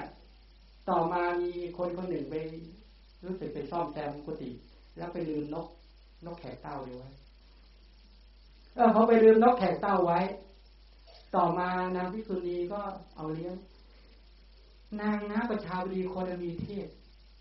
ทศสติปัฏฐานเวลากายานุปัสสนาสติปัฏฐานสรุปลงในอธิกากรรมฐานอธิการนกเนี่ยสติปัญญาเขาน้อยนะแต่เขาจับประโยคสั้นๆได้นะอธิการกระดูกแล้วเขาก็นางพิกุณีก็พากันสอนเลยจนเธอเนี่ยมนสิการกรรมฐานคือกระดูกได้จนเป็นอัธยาศัยเราย่อเลยวันหนึ่งเหยี่ยววิ่งบินมาก็จับไอ้นกตัวเนี้ยปึ๊ดใช้กรงเล็บจับบินขึ้นฟ้ามันก็ร้องแก๊กกลุ่มนางพิกุณีก็พากันคว้างแล้วต่อมาเนี่ยเหยี่ยวปล่อยพอปล่อยนางพิกุณีก็ไปจับนกมาถามบอกว่าในระหว่างที่เหยี่ยวจับเธอไปเธออยู่ในกรงเล็บของเหยี่ยวเธอคิดอะไรก็ได้หลักการก็คือไงไหมว่าเธอมั่นใจท่านบอกดิฉันมั่นใจในคำสอนของพระพุทธเจ้ามั่นใจว่าพ้นจากอันตรายแน่นอนแล้วก็บอกว่าในระหว่างที่อยู่ในกรงเล็บเนี่ยกระดูกกองใหญ่เกี่ยวกระดูกกองเล็กบินขึ้นไปมองลงมาข้างล่างมีแต่กระดูกเกลื่อนกลนเต็มไปโอ้โหเรื่องนี้ก็คือลั่นเลยแบบนี้พระเจ้าในฎีกาเนี่ยบอกว่าพระเจ้าก็มาบอกภิกษุทั้งหลายแม้แต่นกแขกเต้าในฎีกาขยายมาในฎีกายกมาแค่นี้ว่าแม้แต่ในนกแขกเต้าเป็นสัตว์เดรัจฉานยังมีศักยภาพนี่แม้นึกถึงคุณของพระเจ้านึกถึงกรรมฐานยังสามารถป้องกันความกลัวที่เป็นอันตรายภายในและอันตรายภายนอกคือเหยี่ยวไม่ทำอันตรายยังปลอดภัยได้ถึงขนาดนั้นเธอเป็นมนุษย์คิดเอาเองในทำนองอย่างนี้เห็นไหมว่าแล้วเราขนาดนกเหยี่ยวนกแขกเต้าตัวนี้ยังปลอดภัยจากความกลัวซึ่งเป็นกิเลสนะแล้วก็ปลอดภัยจากอุปสรรคภายนอกคือเหยี่ยวที่จะไปทำร้ายได้ด้วยกำลังของคุณของพระพุทธเจ้าคุณของกรรมฐานแล้วเราเดินทางแล้วก็ในขณะใช้ชีวิตอยู่เนี่ยเรามีกรรมฐานอะไรติดไม้ติดตัวหรือบ้างไหมติดใจหรือบ้างไหมถ้าไม่มีก็ย้อนกลับไปก็จะอายนกตัวนี้โอ้ตายอะไรสู้นกไม่ได้นี่ยุ่งเลยใช่ไหมก็เอาตัวเนี้ยเอานกแขกเต้าเป็นอนุสติไว้เตือนใจว่าไม่ได้แพ้สัตว์เดรัจฉานไม่ได้ถ้าแพ้สัตว์เดรัจฉานยุ่งเลยเพราะเราเป็นมนุษย์ฉะนั้นเรามีศักยภาพมากกว่าเขาเราจะต้องเจริญกรรมฐานได้ดีกว่าเขาตอนนี้เราเริ่มมองเห็นคนข้างๆเป็นกระดูกหรือยังเป็นไหมเป็นไม่เป็นถ้ายังไม่เป็นแปลว่าศักยภาพยังสู้นกแขกเต้าไม่ได้ต้องไปทำต่อใช่ไหมอันนี้เป็นเรื่องของโยมแล้วพระเอามาเล่าให้ฟังเนี่ยเขาให้เวลาเท่าไหร่ใกล้จะหมดเวลาเอามาท่องให้หมดเร็วๆเดี๋ยวสักพักนึงก็จะมีเจริญกรรมฐานไปด้วยใช่ไหมหรือมีจะถามอะไรก่อนไหมมีใครอยากถามอะไรไหมคืออย่างนี้ถ้าในธรรมานุปัสสนาสติปัฏฐานท่านจะกล่าวถึงอาหารของโพชฌงค์7ก็คืออาหารของอินทรีย์ด้วยนั่นแล้วก็อาหารของนิวรณ์ใช่ไหมฉะนั้นนิวรณ์ก็มีอาหารโพชฌงค์7เป็นต้นอินทรีย์เป็นต้นก็มีอาหารทุกอย่างต้องมีอาหารทั้งนั้นก็อาหารละสัมแปลว่าปัจจัยยกตัวอย่างเช่นว่าที่บอกว่ากามฉันทะก่อนนะพูดถึงนิวรณ์ก่อนจะเปรียบเทียบกันนะกามฉันทะมีอยู่ในจิตก็รู้ชัดว่ากามฉันทะมีอยู่ณภายในจิตกามฉันทะไม่มีอยู่ณภายในจิตก็รู้ชัดว่ากามฉันทะไม่มีอยู่ณภายในจิตกามฉันทะที่ไม่เกิดขึ้นจะเกิดขึ้นโดยประการใดก็รู้ชัดที่เกิดขึ้นแล้วจะดับไปโดยประการใดก็รู้ชัดอันนี้แปลว่าบ่งบอกถึงแล้วก็ถามว่าอะไรเป็นอาหารของกามฉันทะอาโยนิโสมนสิการะคือการคิดไม่ถูกทางไม่ถูกวิธีไม่ถูกอุบายคิดยังไงกามฉันทะถึงเกิดคิดในสิ่งที่ไม่งามว่างามคิดในสิ่งที่มันไม่ดียิ่งว่าดีลองคิดดูเลยผมงามผมงามขนงามเล็บงามฟันงามผิวงามเนี่ยคิดถึงของงามใส่ใจว่ามันงามมันดีมันเลิศต้องใส่ใจไปเรื่อยๆนี่แปลว่าเรากำลังให้อาหารของกามฉันทะคือโลภะไอ้ที่มันไม่เกิดก็เกิดขึ้นที่เกิดขึ้นแล้วมันจะเจริญไพบูลย์เลยแต่เนี้ยแล้วก็ครอบงำได้อย่างมากมายเลยโทสะก็มีอาหารนะพยาปาทะหรือโทสะเนี่ยเอาคิดยังไงให้โทสะเกิดนะลองคิดนะคนนี้เคยทำความเสียหายกับเราโกรธไหมถ้าคิดแบบนี้ คนคนนี้กำลังทำความเสียหายกับเราโกรธไหมคนคนนี้จะทำความเสียหายกับเราคนคนนี้เคยทำความเสียหายกับคนที่เรารักกำลังทำความเสียหายกับคนที่เรารักจะทำความเสียหายกับคนที่เรารักคนคนนี้เคยทำประโยชน์ให้กับคนที่เราเกลียดกำลังทำประโยชน์ให้กับคนที่เราเกลียดและจะไปทำประโยชน์ให้กับคนที่เราเกลียดทำไมเสียงดังไม่ชัดเลยคิดทำไมวางเก้าอี้กันแบบนี้ไม่รู้ต้องคิดอย่างนี้นะทำไมคนคนนี้จึงใส่เสื้อผ้าแบบนี้ต้องใส่ใจอย่างนี้นะใส่ใจแบบอะไรที่มันขัดเคืองแล้วก็ปักความคิดลงไปไม่ชอบใจถ้าคิดแบบนี้แปลว่าให้อาหารอะไรเนี่ยโทสะให้คิดยังไงใส่ลักษณะนี้ก็เรียกให้อาหารเติมอาหารทำให้โทสะมีกำลังมากขึ้นเนี่ยลักษณะแบบนี้เป็นต้นนี่ถ้าจะง่วงจะใส่ใจยังไงจะให้อาหารยังไงถึงจะง่วงลองคิดให้ง่วงให้ดูหน่อยดิหรือไม่ต้องคิดก็ง่วงแล้วเคยสังเกตไหมตอนที่ยอมง่วงและหลับในตอนตีตอนบ่ายโมงเนี่ยมามองไปข้างหลังเห็นหลับไปหลายคนช่วยบอกหน่อยเถอะว่ายอมให้อาหารยังไงยอมคิดยังไงจึงหลับคิดยังไงจิตถึงหดหู่ท้อแท้ห่อเหี่ยวแล้วมันหลับคิดยังไงคิดยังไงอย่าบอกว่าไม่รู้นะแสดงว่าต้องคิดถ้าไม่คิดจะไม่ง่วงใช่ไหมล่ะคิดยังไงยอมคิดยังไงหรือไม่ได้คิดมันมาเองไม่มีมาเองทั้งหมดเราอยู่ที่การคิดเลยเพราะเราไปให้อาหารเขาบรรยากาศมันเงียบเหงายังไงเจ้าคนก็ไม่รู้เวลาใส่ใจไปในภาวะที่หดหู่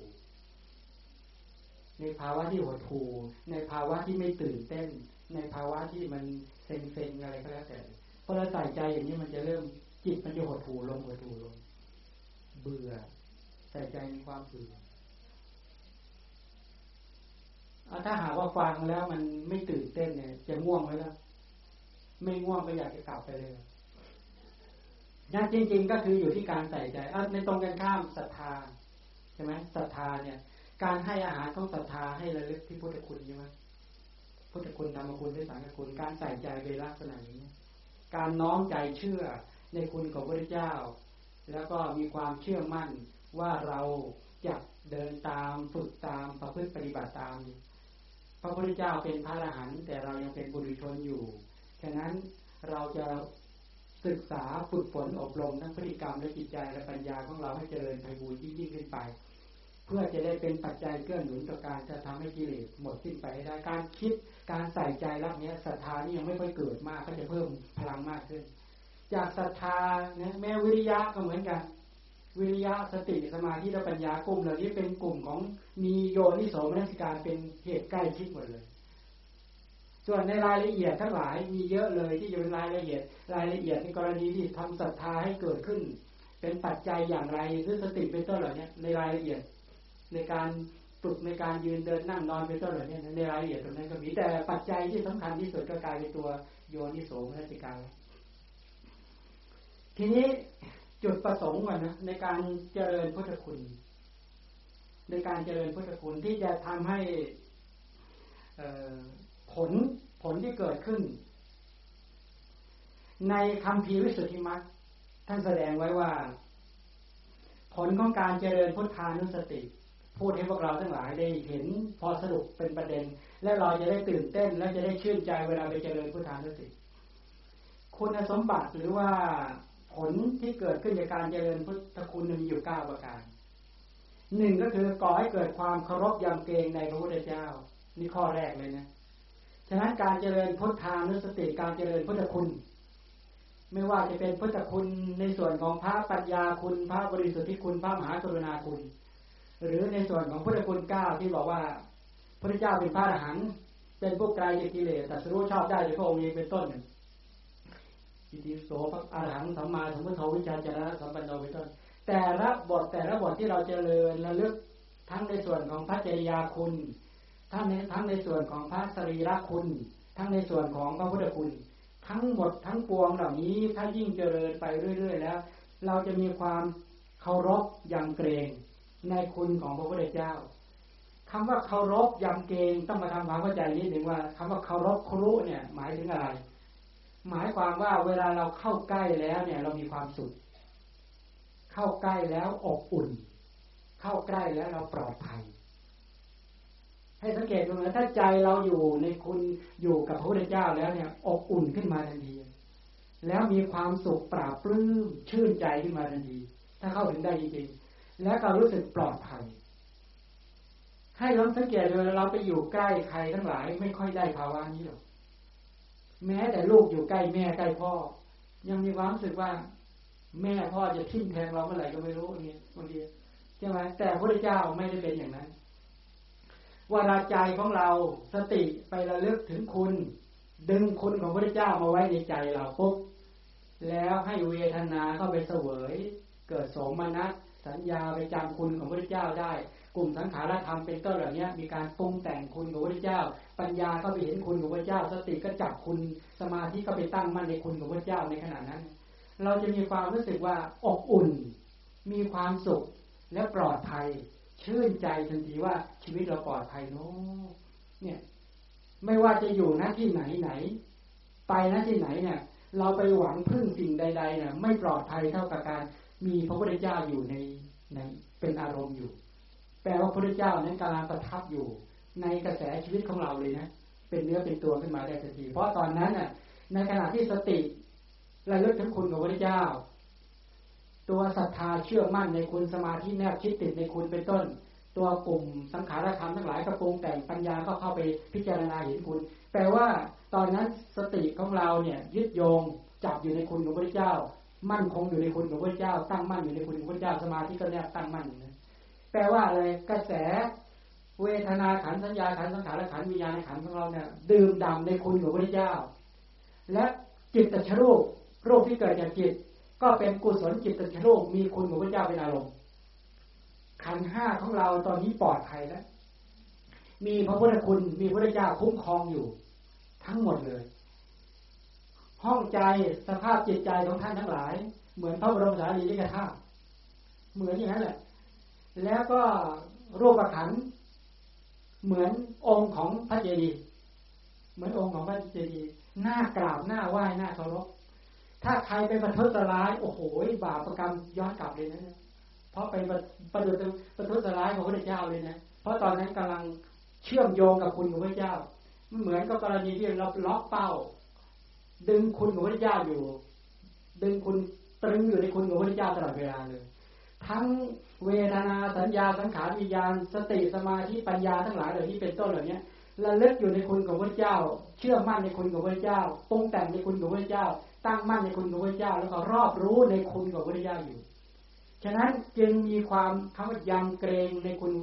ยำเกรงจะเป็นเหตุทำให้เกิดความเคารพยำเกรงตอนนั้นเกิดความเคารพมีความสุขมากพระพุทธเจ้าคุ้มครองชื่นใจมากเลยนะใครเคยถ้าอยู่ได้1 นาทีก็แปลว่าได้เข้าเฝ้าพระพุทธเจ้า1 นาทีถ้า2 นาที5 นาที10 นาที20 นาที30 นาทีหรือเป็นชั่วโมงก็แปลว่าเรากำลังเฝ้าพระพุทธเจ้าเป็นชั่วโมงถ้าใครตั้งมั่นในคุณพระเจ้าได้นะใครอยากจะเฝ้าพระพุทธเจ้าได้นานที่สุดก็จงระลึกให้นานแล้วไม่มีสิ่งอื่นมารบกวนใจเลยนะราคะโทสะไม่กุ้มรุมเรื่องราวต่างๆบ้านเมืองเรื่องพ่อแม่ปู่ตายายไม่แทรกเข้ามาเลยดื่มด่ำในคุณของพระพุทธเจ้าตั้งมั่นในคุณของพระพุทธเจ้าอยู่อย่างนั้นตลอดเวลาแต่ว่าท่านคนนั้นกำลังเฝ้าพระพุทธเจ้าอยู่แล้วมีพระพุทธเจ้าเป็นอารมณ์อยู่พระพุทธเจ้ากำลังรักษากำลังประคับประคองกระแสชีวิตของท่านคนนั้นฉะนั้นอุปสรรคภายในเพชฌฆาตภายในศัตรูภายในไม่เกิดแล้วแปลว่าพ้นจากอุปสรรคภายในศัตรูภายในไม่เกิดแล้วก็คุ้มครองอุปสรรคภายนอกเป็นต้นด้วยมีตัวอย่างเยอะแยะแม้ในสมัยข้างพุทธกาลก็มีเรื่องแบบนี้ที่เด็กไประลึกถึงคุณของพระเจ้าอุทานนึกถึงคุณของพระเจ้าจนคล่องแคล่วก็ปลอดรอดจากภัยของอมนุษย์ที่เบียดเบียนภัยจากบุคคลทั้งหลายเป็นต้นเบียดเบียนเนี่ยเป็นไปลักษณะแบบนี้ฉะนั้นท่านทั้งหลายก็ฝึกแล้วแต่เนี้ยว่าท่านจะฝึกให้ใจของตนเองเนี่ยสามารถล็อกเป้าคุณของพระพุทธเจ้าถ้าเรามองเห็นให้สังเกตดูถ้าเราเคยดูภาพยนตร์ สมัยก่อนมาก่อนบวชมาเคยดูนะเคยดูภาพยนตร์ที่มันมีเครื่องบินมันวิ่งมันบินไปแล้วก็มีเครื่องเรดาร์จับแล้วล็อกปุ๊บมันล็อกเป้าได้แล้วไม่ปล่อยได้เลยเนี่ยเหมือนการสติเหมือนลักษณะนั้นนะถ้าตราบใดเราตรึงในคุณของพระเจ้าได้แล้วก็ดึงไว้นะดึงไว้ไม่ให้คุณของพระเจ้าหลุดลอยไปจากใจได้แล้วสมาธิก็รีบแนบชิดตัวเนี้ยใหม่ๆสมาธิไม่เด่นใช่ไหมต้องอาศัยกำลังของสติในการระลึกคุณของพระเจ้ายิ่งคนมีข้อมูลดีข้อมูลเรียงลำดับดีละเอียดอ่อนลึกซึ้งเท่าไหร่การระลึกก็จะได้ชัดมากขึ้นเท่านั้นเหมือนเนี่ยยกตัวอย่างคุณโยมกี่การทำถวายเป็นพุทธบูชาสร้างตั้งแต่นู้นตั้งแต่สมัยทำมาฆบูชาอาสาฬหบูชาเข้าไปเนี่ยตอนนั้นเนี่ยทำอาสาฬหบูชาเนี่ยต้องคิดดูนะว่าทำไมเอาโฟมเอาเครื่องทั้งหลายไปทำเนี่ยลงทุนตั้งเยอะแยะเป็นหลาย10 ล้านพอทำเสร็จก็รื้อทิ้งหรือแจกคนอื่นก็ไม่ไปกันเนี่ยการทำลักษณะเนี้ยแปลว่าอะไรรู้ไหมเห็นไงเห็นว่าจริงๆแล้วเนี่ยรูปธรรมที่ทำบูชามันก็เสื่อมสลายไปกลางการเวลาจะเสื่อมเร็วเสื่อมช้าแต่นามธรรมที่ได้การได้ถวายการได้บูชาจิตที่ได้ระลึกถึงคุณพระเจ้าได้คิดว่าเราจะทำยังไงจิตบรรจงในการบูชาคุณพระเจ้าตรงนี้แหละเนี่ยแปลว่าจิตหรือสติเนี่ยเป็นล็อกคุณพระเจ้าไว้ในใจเรียบร้อยแล้วอย่างเงี้ยถ้าเดินพุทธคุณเจริญพุทธคุณโอ้โหเจริญได้ยาวอยู่เพราะมีเรื่องที่จะคิดมีเรื่องราวทั้งหลายที่จะระลึกตอนนั้นกิเลสราคะโทสะโมหะก็หาทางเข้าไปในใจไม่ได้แล้วเพราะอะไรเพราะว่าเวทนาสัญญาทั้งภาษาเวทนาสัญญาเจตนาเอกคตาชีวิตติวิตกวิจารณ์ไอ้พวกวิญญาณปีจิตฉันทะไม่ไปช่วยกิเลสแล้วมาเกิดร่วมกับศรัทธาสติเป็นต้นอโลภะโทสะเป็นต้นไปเรียบร้อยแล้วเราดึงกลุ่มอัญญสมานะซึ่งเขาสามารถไปเข้าร่วมกันกับบาปก็ได้มีความสามารถดึงมาอยู่ในกลุ่มตัวเองเสียแล้วก็ปรุงแต่งให้เป็นกุศลโดยการมีพระพุทธเจ้าเป็นที่ไปเป็นอารมณ์การกระทำลักษณะนี้เป็นอุบายอย่างหนึ่งของเธอนะที่จะทำให้ตนเองนั้นแนบแน่นในคุณของพระพุทธเจ้าใครจะไปทำอย่างไรก็ได้มีศักยภาพแค่ไหนมีความสามารถเรื่องอะไรไปทำอาจจะไม่เหมือนกันหรือต่างกันยังไงแต่ว่าจุดหมายก็คือการเพื่อให้เข้าถึงคุณของพระเจ้าเราก็หาทำจะไหว้พระสวดมนต์ก็ได้จะไปปัดกวาดเช็ดถูบูชาพระเจ้าจะไปเอาขัดสีหรือจะไปบูชาหรือจะไปเอาทองคำทั้งหลายทองแดงทั้งหลายไปหล่อหลอมเป็นองค์พระเจ้าทำด้วยตนเองระลึกแล้วระลึกอีกเพื่อบูชาพระปัญญาคุณพระบริสุทธิ์ที่คุณพระมหากรุณาธิคุณของพระเจ้าเห็นความอุตสาหะที่พระเจ้าบำเพ็ญมาเหน็ดเหนื่อยพวกเราจริงๆสละอาหารมรรคอาหารผลทิ้งโดยไม่เห็นแก่เหน็ดแก่เหนื่อยแล้วเพื่อพวกเราจริงๆเนี่ยการคิดในลักษณะนี้ใจเกิดความเคารพยำเกรงอย่างแท้จริงเนี่ยได้ตรงนี้เนี่ยข้อแรกคืออานิสงส์ได้แล้วนะได้ผลเกิดขึ้นแล้วผลประการที่2ก่อให้เกิดศรัทธาสติปัญญาและกุศลอย่างยิ่งนั้นตัวศรัทธาสติหิริโอตตัปปะเป็นต้นอย่างนี้ตัวกุศลธรรมทั้งหลายจะเกิดขึ้นและเมื่อระลึกไปเรื่อยๆแปลว่ากำลังให้อาหารให้เหตุปัจจัยเรื่อยๆที่ไม่ใช่กุศลธรรมดาแล้วกุศลเริ่มมีพลังมากขึ้นเพราะเราเนี่ยบางทีเราไม่สามารถที่จะเดินกุศลได้อย่างประเภทที่ไม่ต้องมีรูปแบบฉะนั้นก็ต้องอาศัยสิ่งต่างๆเหล่านี้สร้างพุทธสถานบ้างสร้างวิหารลานเจดีย์เป็นต้นบ้างสร้างกิจกรรมทั้งหลายเหล่านี้ให้เป็นที่ระลึกแล้วก็เป็นที่คิดถึงพระเจ้าบูชาพระเจ้าใช่ไหมพอระลึกแต่ละครั้งนี่แปลว่าเรามีอารมณ์มีที่ตั้งมีฐานที่มั่นในการระลึกฐานที่ตั้งที่เราไปวางไว้เป็นที่ปลอดภัยของเราหมดเลยนะ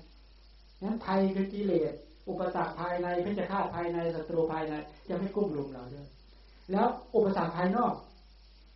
อันตรายทั้งหลายเหล่านี้ก็เล่นงานเราไม่ได้ด้วยเพราะว่าใจเราที่น้อมในคุณของพระพุทธเจ้าอย่างนี้เป็นเครื่องคุ้มครองป้องกันก่อให้เกิดอะไรปราโมทย์ปีติปัสสัทธิสุขสมาธิแล้วก็จะเป็นปัจจัยแต่ยถาภูริยทัศนะเห็นไหมให้สังเกตดูว่าถ้าพุทธบริษัทเนี่ยวันหนึ่งไม่ได้ปราโมทย์นี่แปลว่ากุศลไม่เกิดปราโมทย์ชาพระหุโรภิกขุเป็นต้นเนี่ยภิกษุที่มากด้วยปราโมทย์ เลื่อมใสในคำสอนของพระพุทธเจ้าอยู่ใกล้พระนิพพานไหมหลักการคืออย่างนี้พุทธบริษัทก็เหมือนกันต้องมากด้วยปราโมทย์จากการระลึกถึงคุณของพระพุทธเจ้าเลื่อมใสในคำสอนในหลักการที่พระพุทธเจ้าทรงบอกไว้เชื่อมั่นมีจิตที่เลื่อมใสแปลว่าเรากำลังเดินทางเข้าสู่ปราโมทย์ปีติปัสสัทธิสุขและสมาธิแล้วก็เป็นปัจจัยแก่ปัญญาเพื่อจะรู้เห็นตามความเป็นจริงเป็นต้นทำให้อดทนต่อความกลัวความตกใจและความทุกข์เป็นต้นได้ฉะนั้นคนที่มั่นคงในคุณของพระเจ้าเนี่ยแปลว่าคนมีที่พึ่งเจอปัญหาเจออุปสรรคใดๆสังเกตดูนะถ้าคนแข็งแรงในคุณของพระเจ้าแล้วเนี่ยปัญหาจากจตุรทิศบินวิ่งเข้ามาชนเลยไม่หวั่นไหวไม่สะทกสะท้านเพราะมีที่พึ่งแต่ที่เราหวั่นไหวกันวิ่งพล่านกันทุกวันเนี่ยเพราะเราไม่ได้พุทธเจ้าเป็นที่พึ่งจริงๆถ้ามีที่พึ่งยิ่งเจอปัญหาก็ไม่หวั่นไหว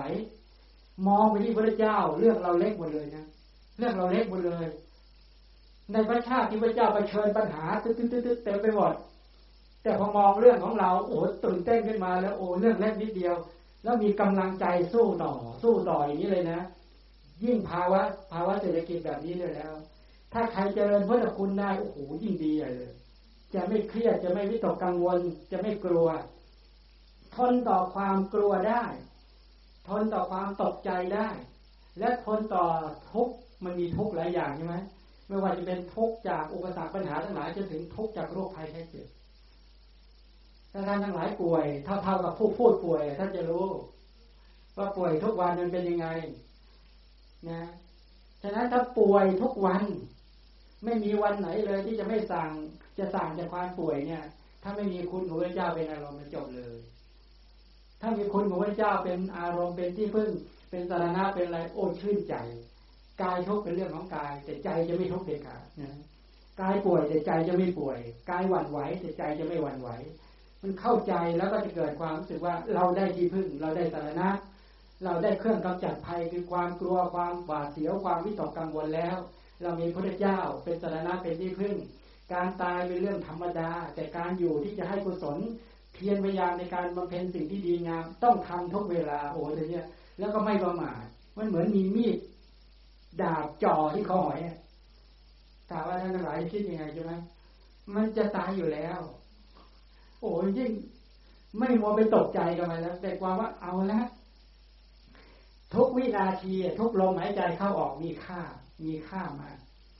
ลมหายใจเข้าออกก็สามารถเป็นที่ตั้งมั่นของสติเป็นต้นได้นี่เป็นต้นโอ้โหแต่นี้มันก็เลยเกิดพลังขึ้นมาได้เป็นต้นแบบนี้ทำให้เกิดความรู้สึกเหมือนได้อยู่กับพระพุทธเจ้าฉะนั้นในขณะที่เจริญพุทธคุณเนี่ยไม่ว้าเหวทุกวันนี้คนเป็นกันมากนะโรคเปล่าเปลี่ยวเดียวดายหงอยเหงาเศร้าซึมเคยเป็นกันบ้างไหมเล่า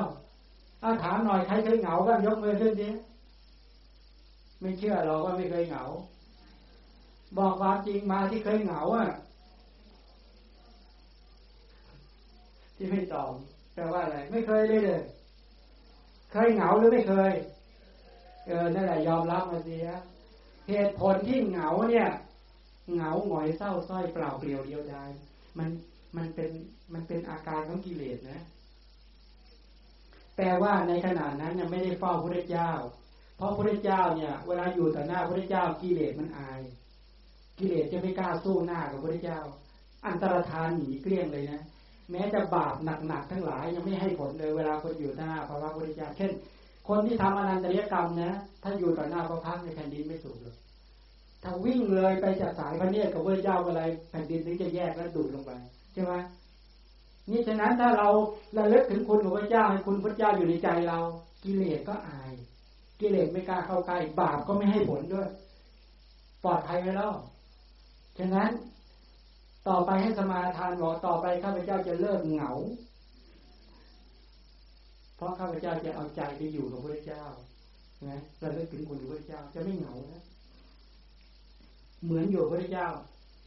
แล้วก็อย่างหนึ่งที่บอกเมื่อสักครู่บอกว่ากายรูปขันธ์เหมือนเรือนเจดีย์ที่ควรบูชา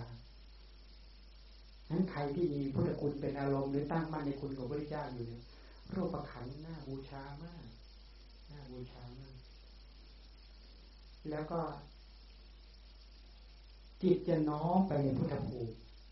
คนที่เจริญพุทธคุณเยอะๆจิตจะน้อมไปในพุทธภูมิน้อมไปในการที่จะตรัสรู้ตามพุทธเจ้าหรือบางคนจิตยิ่งใหญ่มากๆเขาเจริญยิ่งมากๆน้อมไปในพุทธภูมิเลยนะมีกล่าวไว้ในวิสุทธิมรรคแล้วก็เมื่อพบสิ่งที่ควรละเมิดนะเช่นไปจะล่วงละเมิดจะไปกระทำผิดเนี่ยฮิริโอตปะจะมาอย่างรวดเร็วเลยประดุจดังพระเจ้ากำลังอยู่เฉพาะหน้าเพราะเราเจริญพุทธคุณจนอัธยาศัยพอจะทำผิดจะไปล่วงละเมิดขึ้นมาปุ๊บเนี่ยพระเจ้าเหมือนพระเจ้าเสด็จมาอยู่ตรงหน้าเลยว่าอย่านะอย่างนี้อย่างนั้นเลยชี้เลยอย่างนั้นเลยนี่มันปลอดภัยตรงนี้แหละนะสมควรที่จะเจริญพุทธานุสติระลึกคุณพระเจ้าอย่างสมควรได้เวลาแล้วกันเดี๋ยวจะใช้เวลาพูดอีกนิดเดียวแล้วก็จะพาเราเจริญกรรมฐานกันเนาะเจริญพุทธานุสติเมื่อก่อนที่จะเบรกไปในช่วงบ่ายเนี่ยพูดถึงในคัมภีร์วิสุทธิมรรคอัตถกถาในพระอัตถกถาจารย์ท่านให้แสดงผลของการเจริญพุทธานุสติหรือการระลึกถึงพุทธคุณเนี่ยไว้9ประการที่บอกว่าข้อแรกก่อให้เกิดความเคารพยำเกรงในพระพุทธเจ้าอันนี้เป็นผลของการเจริญพุทธคุณข้อที่2ก็ก่อให้เกิดศรัทธา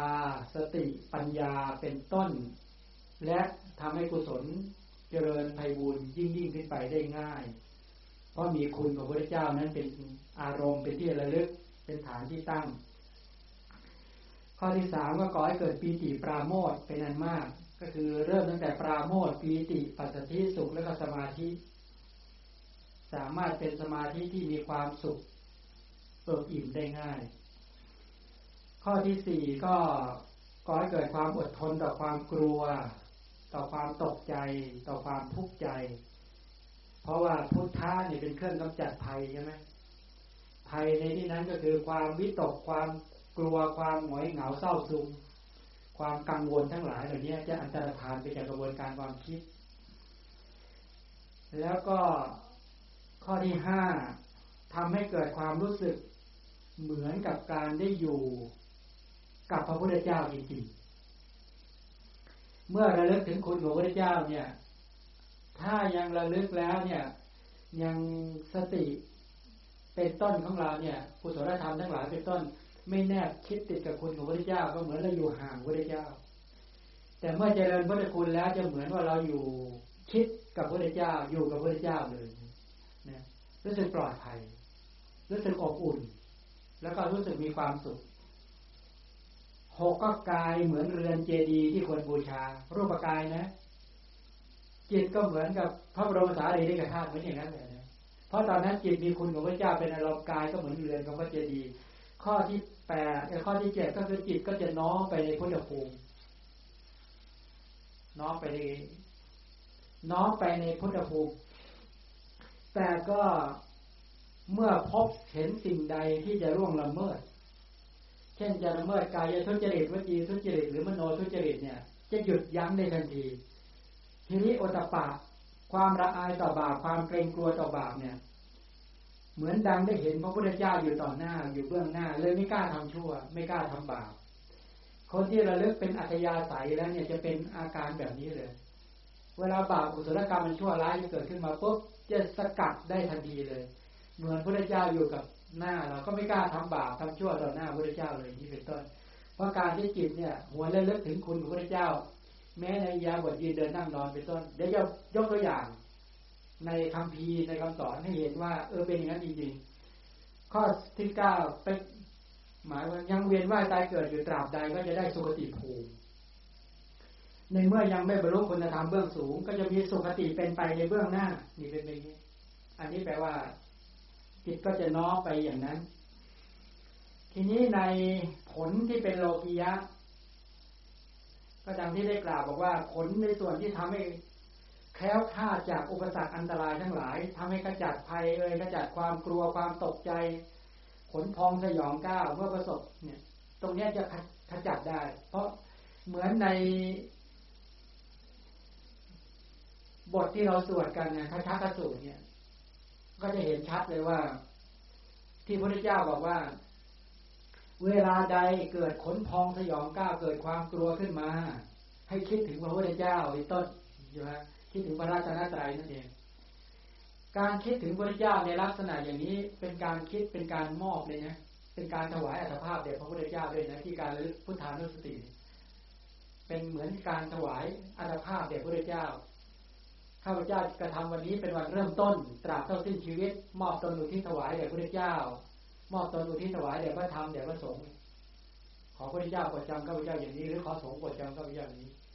แล้วก็บอกว่าข้าพเจ้าขอมีพระพุทธเจ้าเป็นไปในเบื้องหน้ามีพระธรรมมีพระอริยสงฆ์เป็นไปในเบื้องหน้าอันเดียวกันอย่างนี้ปรายณะแล้วก็ขอเป็นศิษย์ของพระพุทธเจ้าเป็นต้นบุคคลเหล่าใดถึงพระพุทธเจ้าเป็นสรณะบุคคลเหล่านั้นจะไม่ไปสู่อบายภูมิเมื่อละร่างกายที่เป็นมนุษย์แล้วจักยังกายแห่งเทพให้บริบูรณ์เนี่ยการระลึกถึงคุณพระเจ้าเป็นแบบนี้ก็หมายความว่าในคาถาที่บอกว่าที่เทวดาองค์หนึ่งกล่าวเข้าไว้นี่แหละบอกว่าเยเกจิพุทธังสรณตาเสเนี่ยบอกว่าบุคคลเหล่าใดถึงพระพุทธเจ้าว่าเป็นสรณะการเข้าถึงพระพุทธเจ้าเป็นสรณะก็หมายความว่าสามารถกำจัดภัยคือความกลัวอันตรายทั้งหลายเหล่านี้ความกลัวความสะดุ้งความหวาดเสียวความเกรงกลัวความหดหู่ท้อถอยเนี่ยได้แล้วเพราะตอนนั้นเนี่ยจิตน้อมไปในคุณของพระพุทธเจ้าด้วยมีพระพุทธเจ้าเป็นอารมณ์เป็นต้นด้วยเนี่ยในโมคคัลลานะสูตรในสลายตนะวรรคพระโมคคัลลานะเถระได้กล่าวกับท้าวสักกะบอกว่าการถึงพระพุทธเจ้าเป็นการดีแท้เพราะการถึงพระพุทธเจ้าเป็นสรณะเป็นเหตุให้สัตว์บางพวกในโลกนี้เมื่อตายไปแล้วจะไปเกิดในสุคติโลกสวรรค์และสัตว์เหล่านั้นเมื่อเกิดเป็นเทวดาแล้วก็เจริญยิ่งกว่าเทวดาเหล่าอื่นในฐานะ10ประการก็คืออายุเป็นทิพย์เนี่ยอายุที่เป็นทิพย์วันนะอันเป็นทิพย์สุขที่เป็นทิพย์ยศอันเป็นทิพย์ความเป็นใหญ่อันเป็นทิพย์รูปอันเป็นทิพย์เสียงกลิ่นรสโผฏฐัพพะอันเป็นทิพย์การถึงพระธรรมการถึงพระสงฆ์เป็นสรณะก็มีนัยยะเช่นเดียวกันอันนี้บ่งบอกถึงว่าบุคคลที่นับถือหรือระลึกพุทธานุสติถึงพระพุทธเจ้าเป็นสรณะกับบุคคลที่ไปถึงสิ่งอื่นเป็นสรณะเช่นไปถึงพระอินทร์พระพรหม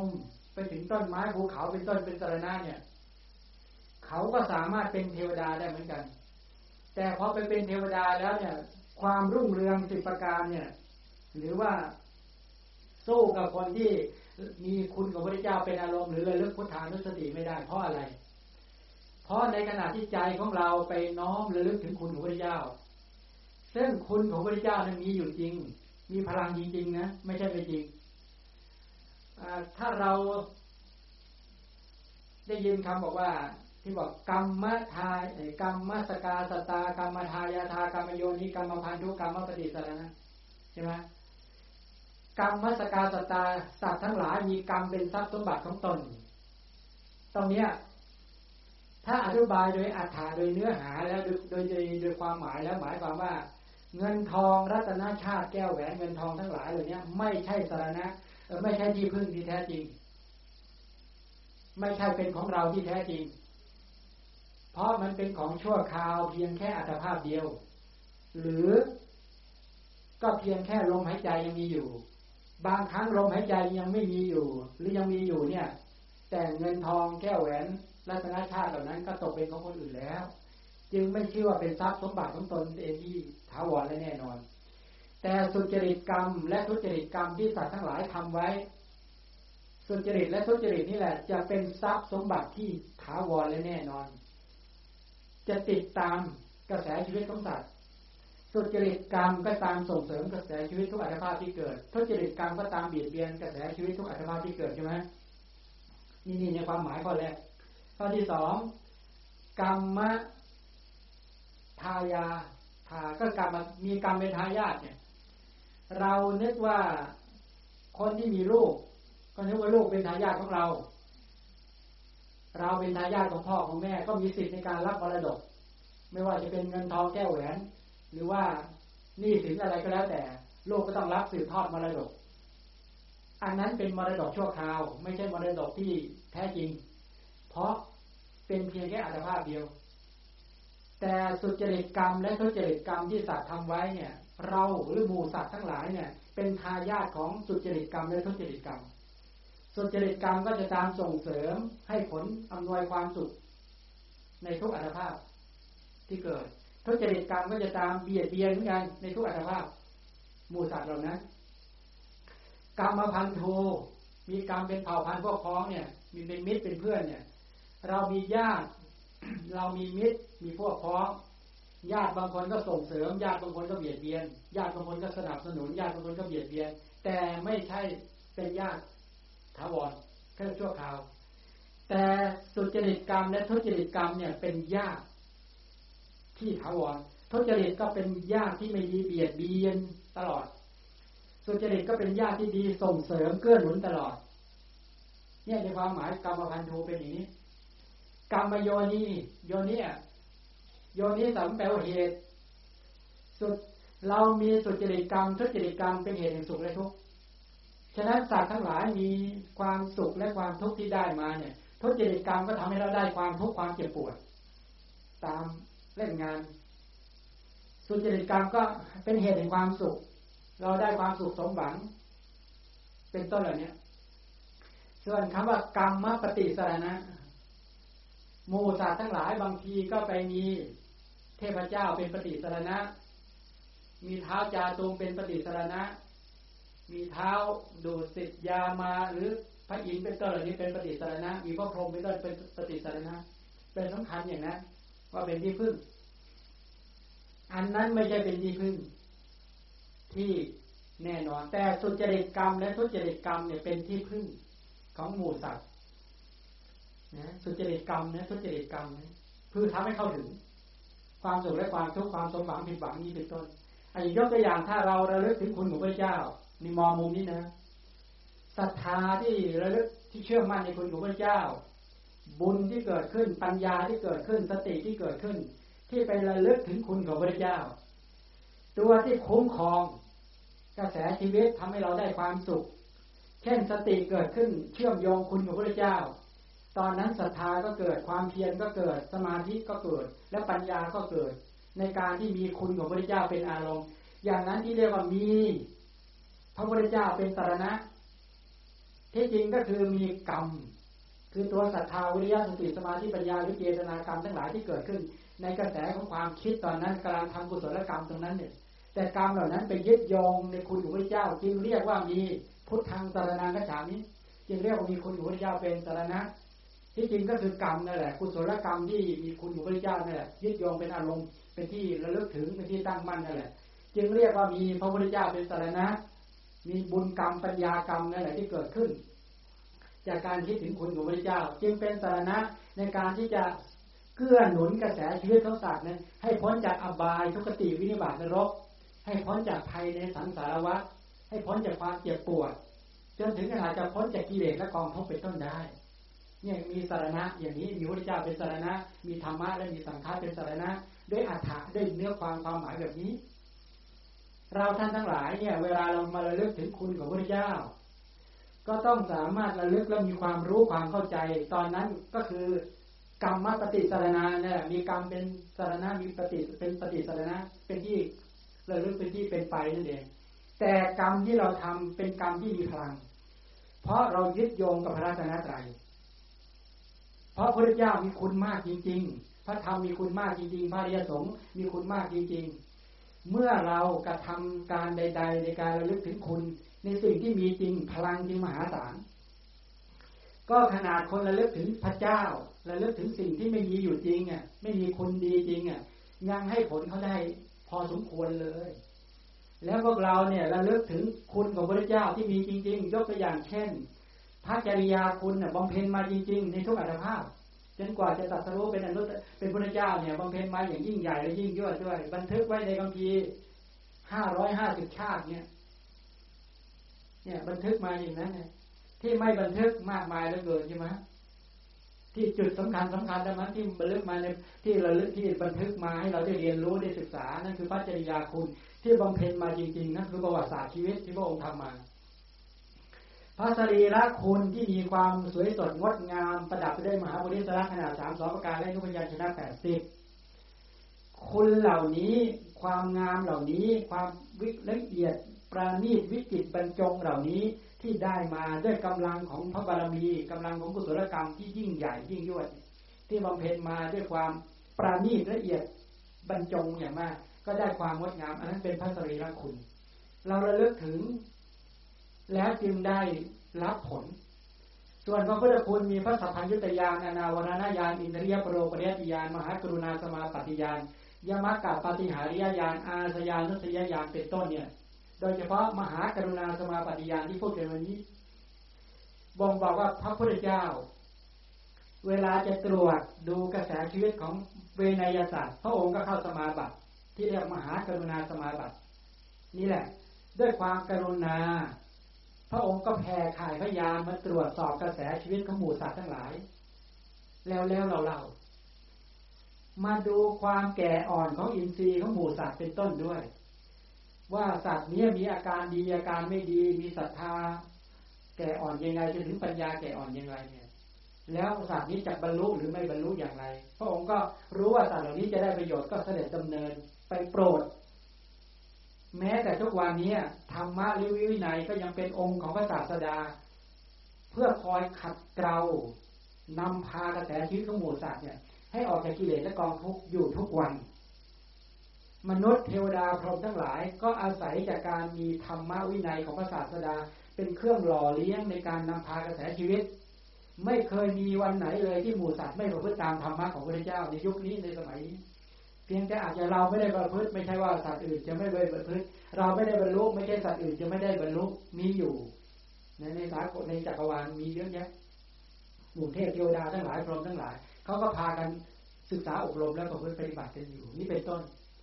ฉะนั้นถ้ามองอย่างนี้จะเห็นว่าพระคุณของพระพุทธเจ้าเนี่ยนั้นบุคคลที่ทำกุศลนะ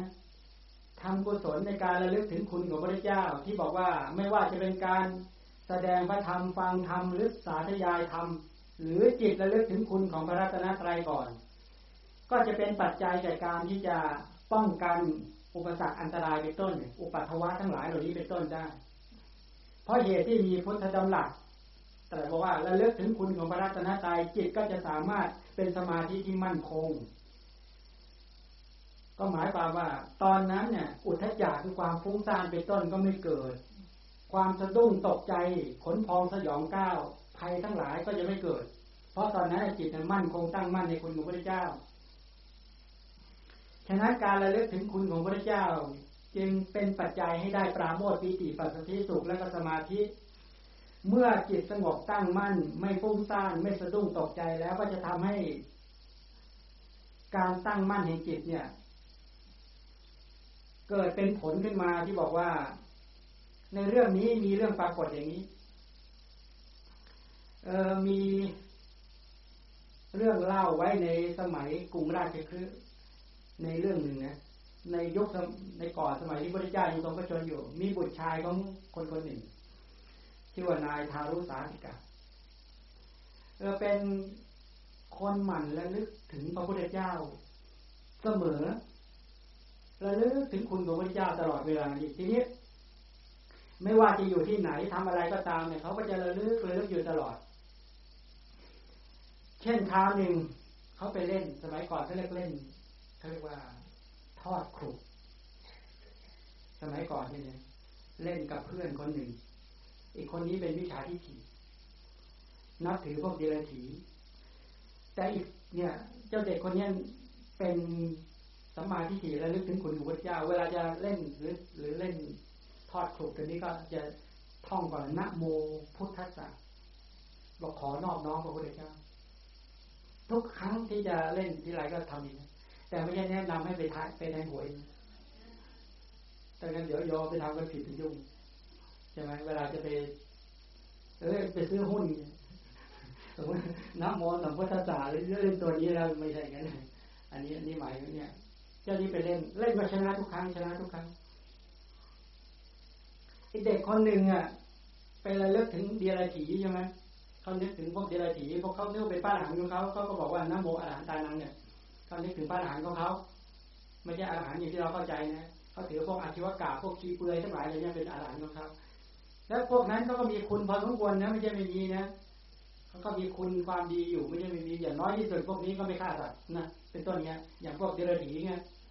แต่คุณเหล่านั้นมาเทียบกับคุณพระเจ้าไม่ได้คนละเรื่องกันเลยคนละขั้วโลกกันเลยว่างั้นเถอะแต่คนที่เราเลิกถึงคุณของพระเจ้าเนี่ยชนะทุกครั้งนี่อย่างนี้เป็นต้นทีนี้ไอเด็กคนนั้นมันก็เลยเอกใจอ่ะว่าทำไมชนะมันก็แอบได้ยินท่องมันก็เลยเอาไปท่องบ้าง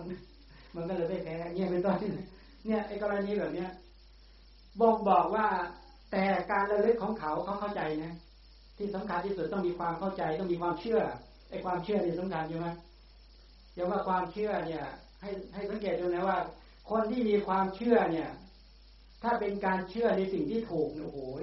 มันจะโลดแล่นไปสู่ปัญญาใช่ไหมแต่ในพุทธศาสนาท่านสอนว่าศรัทธาวิริยะสติสมาธิแล้วก็ไปจบที่ตัวปัญญานี่เป็นต้นอันนี้เรารีบเล่าเร็วๆเดี๋ยวจะหมดเวลาเล่าช้าแล้วทีนี้เด็กคนเนี้ยมีอยู่ครั้งหนึ่งก็คือว่าบิดาของเขาก็ขับเกวียนไปหาปืนในป่าก็พาเด็กน้อยคนนี้ไปด้วยทีนี้พอไปเก็บปืนบรรทุก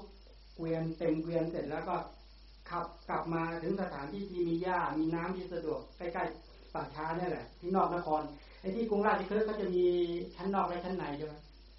จะมีกำแพงถ้าออกไปข้างนอกกำแพงก็แปลว่าไปกลางวันได้แต่กลางคืนก็จะปิดประตูเมืองที่พอออกไปเสร็จผลปรากฏว่ากลับไม่ทันไอ้ตรงเนี้ยหมายความว่าไปปล่อยโคและวัวแล้วมันหายไปก็ตามหาไงก็ไม่เจอนักเข้าก็เลยปล่อยลูกอยู่กับเกวียนนั่นแหละจะกลับไปเจออยู่ในเมืองพอจะกลับออกจากเมืองผลปรากฏประตูเมืองปิดก็เลยลูกก็เลยอยู่นอกเมืองลูกคนนี้ที่เจริญพุทธคุณตลอดเวลาเนี่ยแล้วอยู่นอกเมืองอยู่ที่เกวียนเนี่ยคนเดียวอยู่นอกเมืองกรุงราชคฤห์นั่นแหละพอตกกลางคืนเนี่ยเจ้านี้กันอยู่ในที่มืดกลางคืนนอนหลับเนี่ยแต่ด้วยการที่เด็กคนนี้สาธยายนะโมสัมพุทธัสสะเป็นอัธยาศัยท่องพุทธคุณเป็นอัธยาศัยนี่แหละก็มีอมนุษย์สองคนหนึ่งเป็นมิจฉาทิฏฐิอมนุษย์นี่นะอมนุษย์ก็คือเป็นพวกเปรตบ้างพวกสุรกายบ้างหรือเป็นกลุ่มพวกนี้อีกอมนุษย์ท่านหนึ่งเนี่ยเป็นสัมมาทิฏฐิกลุ่มเทวดากลุ่มนี้เป็นสัมมาทิฏฐิไอ้กลุ่มอมนุษย์ที่เป็นมิจฉาทิฏฐิก็จะจับเด็กกินไงไอ้อมนุษย์ที่เป็นสัมมาทิฏฐิก็ไปห้ามว่าท่านคนนี้เป็นคนระลึกถึงคุณพระเจ้าตลอดเวลานะยังไม่โดนอมนุษย์นี่ไม่เชื่อพอไม่เชื่อขึ้นมาก็ไปจับขาเด็กดึงกระชากมาเนี่ยเด็กตกใจก็อุทานนะโมสัมพุทธัสสะแค่นี้มีพลังอย่างมากเลยนะคือว่าไอ้เจ้าเนี้ยเกิดความกลัวอย่างรุนแรงขึ้นมาทันทีด้วยอานุภาพพุทธบารมีของพระพุทธเจ้าเนี่ยนะนี่ขนาดนั้นนะเป็นเรื่องแปลกพวกเราเคยอุทานอย่างนี้บ่อยๆไหมเนี่ยการอุทานอย่างเนี้ยเพราะว่าถ้ามองนี้ก็คือว่าอมนุษย์ที่เป็นมิจฉาทิฏฐิก็เป็นเส้นหนามต่อพุทธศาสนาเด็กคนนี้ต้องการจะเอาเด็กมาเป็นกินอาหารเพราะเด็กบอกว่าขอนอบน้อมเด็กพระเจ้าเนี่ยด้วยความคล่องปากด้วยพุทธานุสติจนชำนาญนี้เป็นเหตุให้อมนุษย์กลัวมากแล้วก็ถอยออกมายืนอยู่แล้วก็กลัวอย่างมากเลยทีนี้อมนุษย์ที่เป็นสัมมาทิฏฐิก็เลยเตือนว่าพวกเราเนี่ยทำกรรมที่ไม่สมควรแล้วหนอเนี่ยแค่นี้กรรมเหล่านี้เป็นกรรมที่ไม่สมควรอย่างยิ่งเราควรจะทำทันตกรรมเพื่อเด็กนะก็คือต้องลงโทษตัวเองเถอะอย่างนี้นะเอาวิธีการลงโทษจะทำยังไงนู้นไปที่พระราชาก็ไปเอาภาชนะทองคำที่ใส่อาหารของพระราชาที่มีอาหารด้วย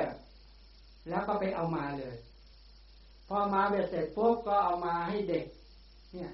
แปลงกายเป็นพ่อเป็นแม่ของเด็กแล้วก็ยืนคอยดูแล้วก็ให้เด็กเมื่อเด็กตื่นขึ้นมาให้เด็กกินอาหารเด็กก็ได้กินอาหารอย่างดีเลยต่อมาราชบุรุษทั้งหลายเนี่ยหาภาชนะที่ใส่อาหารพระราชาไม่เจอก็พาไปคว้านหาในเมืองหาไม่เจอก็มาหานอกเมืองก็มาเจอนี่แหละ พอได้ภาชนะนี้เราก็จับเด็กไปในเรื่องมันก็เลยแดงขึ้นมาต่อมาก็ไปเอาพ่อแม่มาก็มาเล่าความจริงขึ้นมาว่าพ่อแม่ก็ไม่ได้ไปเกี่ยวข้องอย่างไรเป็นต้นเนี่ยเด็กก็เลยพูดถึงในเรื่องของคำว่าตนเองเนี่ยอุทานเกี่ยวในเรื่องของการว่านะโมสัมพุทธัสสะก็ถือเป็นเหตุให้อมนุษย์เนี่ยนะแม้อมนุษย์ที่คิดร้ายทั้งหลายยังต้องมาถ่ายโทษอันนี้บ่งบอกท่านต้องการชี้ให้เห็นว่าพุทธคุณเนี่ยมีอานุภาพมากขนาดเด็กๆที่ระลึกถึงคุณของพระพุทธเจ้านี้ยังมีอานิสงส์ขนาดนี้และอยู่ต่อมานี่แหละเด็กคนเนี้ยพอโตขึ้นมาก็มาบวชนะเด็กคนเนี้ยนะคือเรื่องนี้ไปถึงพระพุทธเจ้าเลยพระพุทธเจ้าก็พูดชี้แจงให้กับพระราชาฟังบอกว่าไม่ใช่พุทธานุสติอย่างเดียวเท่านั้นที่คุ้มครองรักษาชนเหล่าใดอบรมจิตด้วยคุณของพระพุทธเจ้าพระธรรมพระสงฆ์เป็นต้นเหล่านี้ไม่จำเป็นต้องทำการป้องกันด้วยเครื่องป้องกันทั้งหลายเป็นต้นว่างั้นเถอะนะตัวพุทธานุสติธรรมานุสติและสังขานุสติเป็นต้นจะรักษาก็แสดงธรรมพอแสดงธรรมเสร็จปุ๊บเนี่ยเด็กที่เจริญพุทธานุสติมาเป็นอัตยาศัยเนี่ยได้บรรลุเป็นพระโสดาบันนี่อานิสงส์เองนะอานิสงส์ได้2ส่วนหนึ่งก็คือคุณที่เป็นโลกิยะก็คือคุ้มครองป้องกันกิเลสภายในก่อนคือความสะดุ้งกลัวทำให้ไม่เกิดความกลัวและก็ป้องกันอันตรายภายนอกมีอมนุษย์หรือภัยทั้งหลายไม่เบียดเบียนด้วย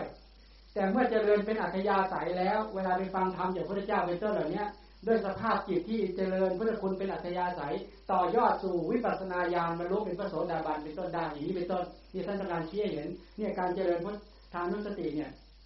มีผลแบบนี้อย่างนั้นมีผลแบบนี้นี่เกี่ยวในเรื่องของการได้รับผลหรือคุณในการระลึกถึงพุทธานุสติเป็นต้นทีนี้อีกเรื่องหนึ่งเกี่ยวกับในเรื่องของการเจริญพุทธานุสติอามาจะไปเร็วๆนิดนึงเพราะถ้าหากว่าเอาเรื่องของเกี่ยวกับเรื่องของโลกุตระก็จะต้องใช้เวลาอีกเยอะเดี๋ยวตรงนี้ในเรื่องที่บอกว่าพระพุทธเจ้าตรัสเอาไว้ว่าระลึกถึงพุทธคุณบอกว่าดูก่อนภิกษุทั้งหลายสมัยใดอริยสาวกระลึกถึงพระตถาคต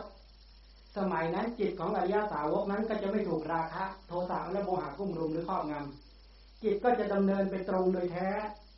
แล้วก็จะเป็นปัจจัยต่อการหลุดพ้นจากตัณหาดูก่อนภิกษุทั้งหลายคำว่าตัณหานี้เป็นชื่อของเบญจกามคุณนะคือสีเสียงกลิ่นรสบุคคลบางคนในโลกนี้เจริญพุทธานุสติเป็นอารมณ์ย่อมบริสุทธิ์ได้ด้วยประการอย่างนี้เป็นต้นแล้วก็บอกว่าดูก่อนภิกษุทั้งหลายพวกเธอทั้งหลายจงเจริญสมาธิภิกษุที่มีจิตตั้งมั่นแล้วเนี่ยย่อมรู้แจ้งตามความเป็นจริงเธอย่อมรู้แจ้งอะไรตามความเป็นจริงเธอย่อมรู้แจ้งความเกิดขึ้นแห่งรูปความดับแห่งรูปความเกิดขึ้นและความดับไปแห่งเวทนาเป็นต้นเหล่านี้จนถึงความดับไปของเกิดขึ้นของขันธ์5และการดับไปของขันธ์5และอีกเรื่องหนึ่ง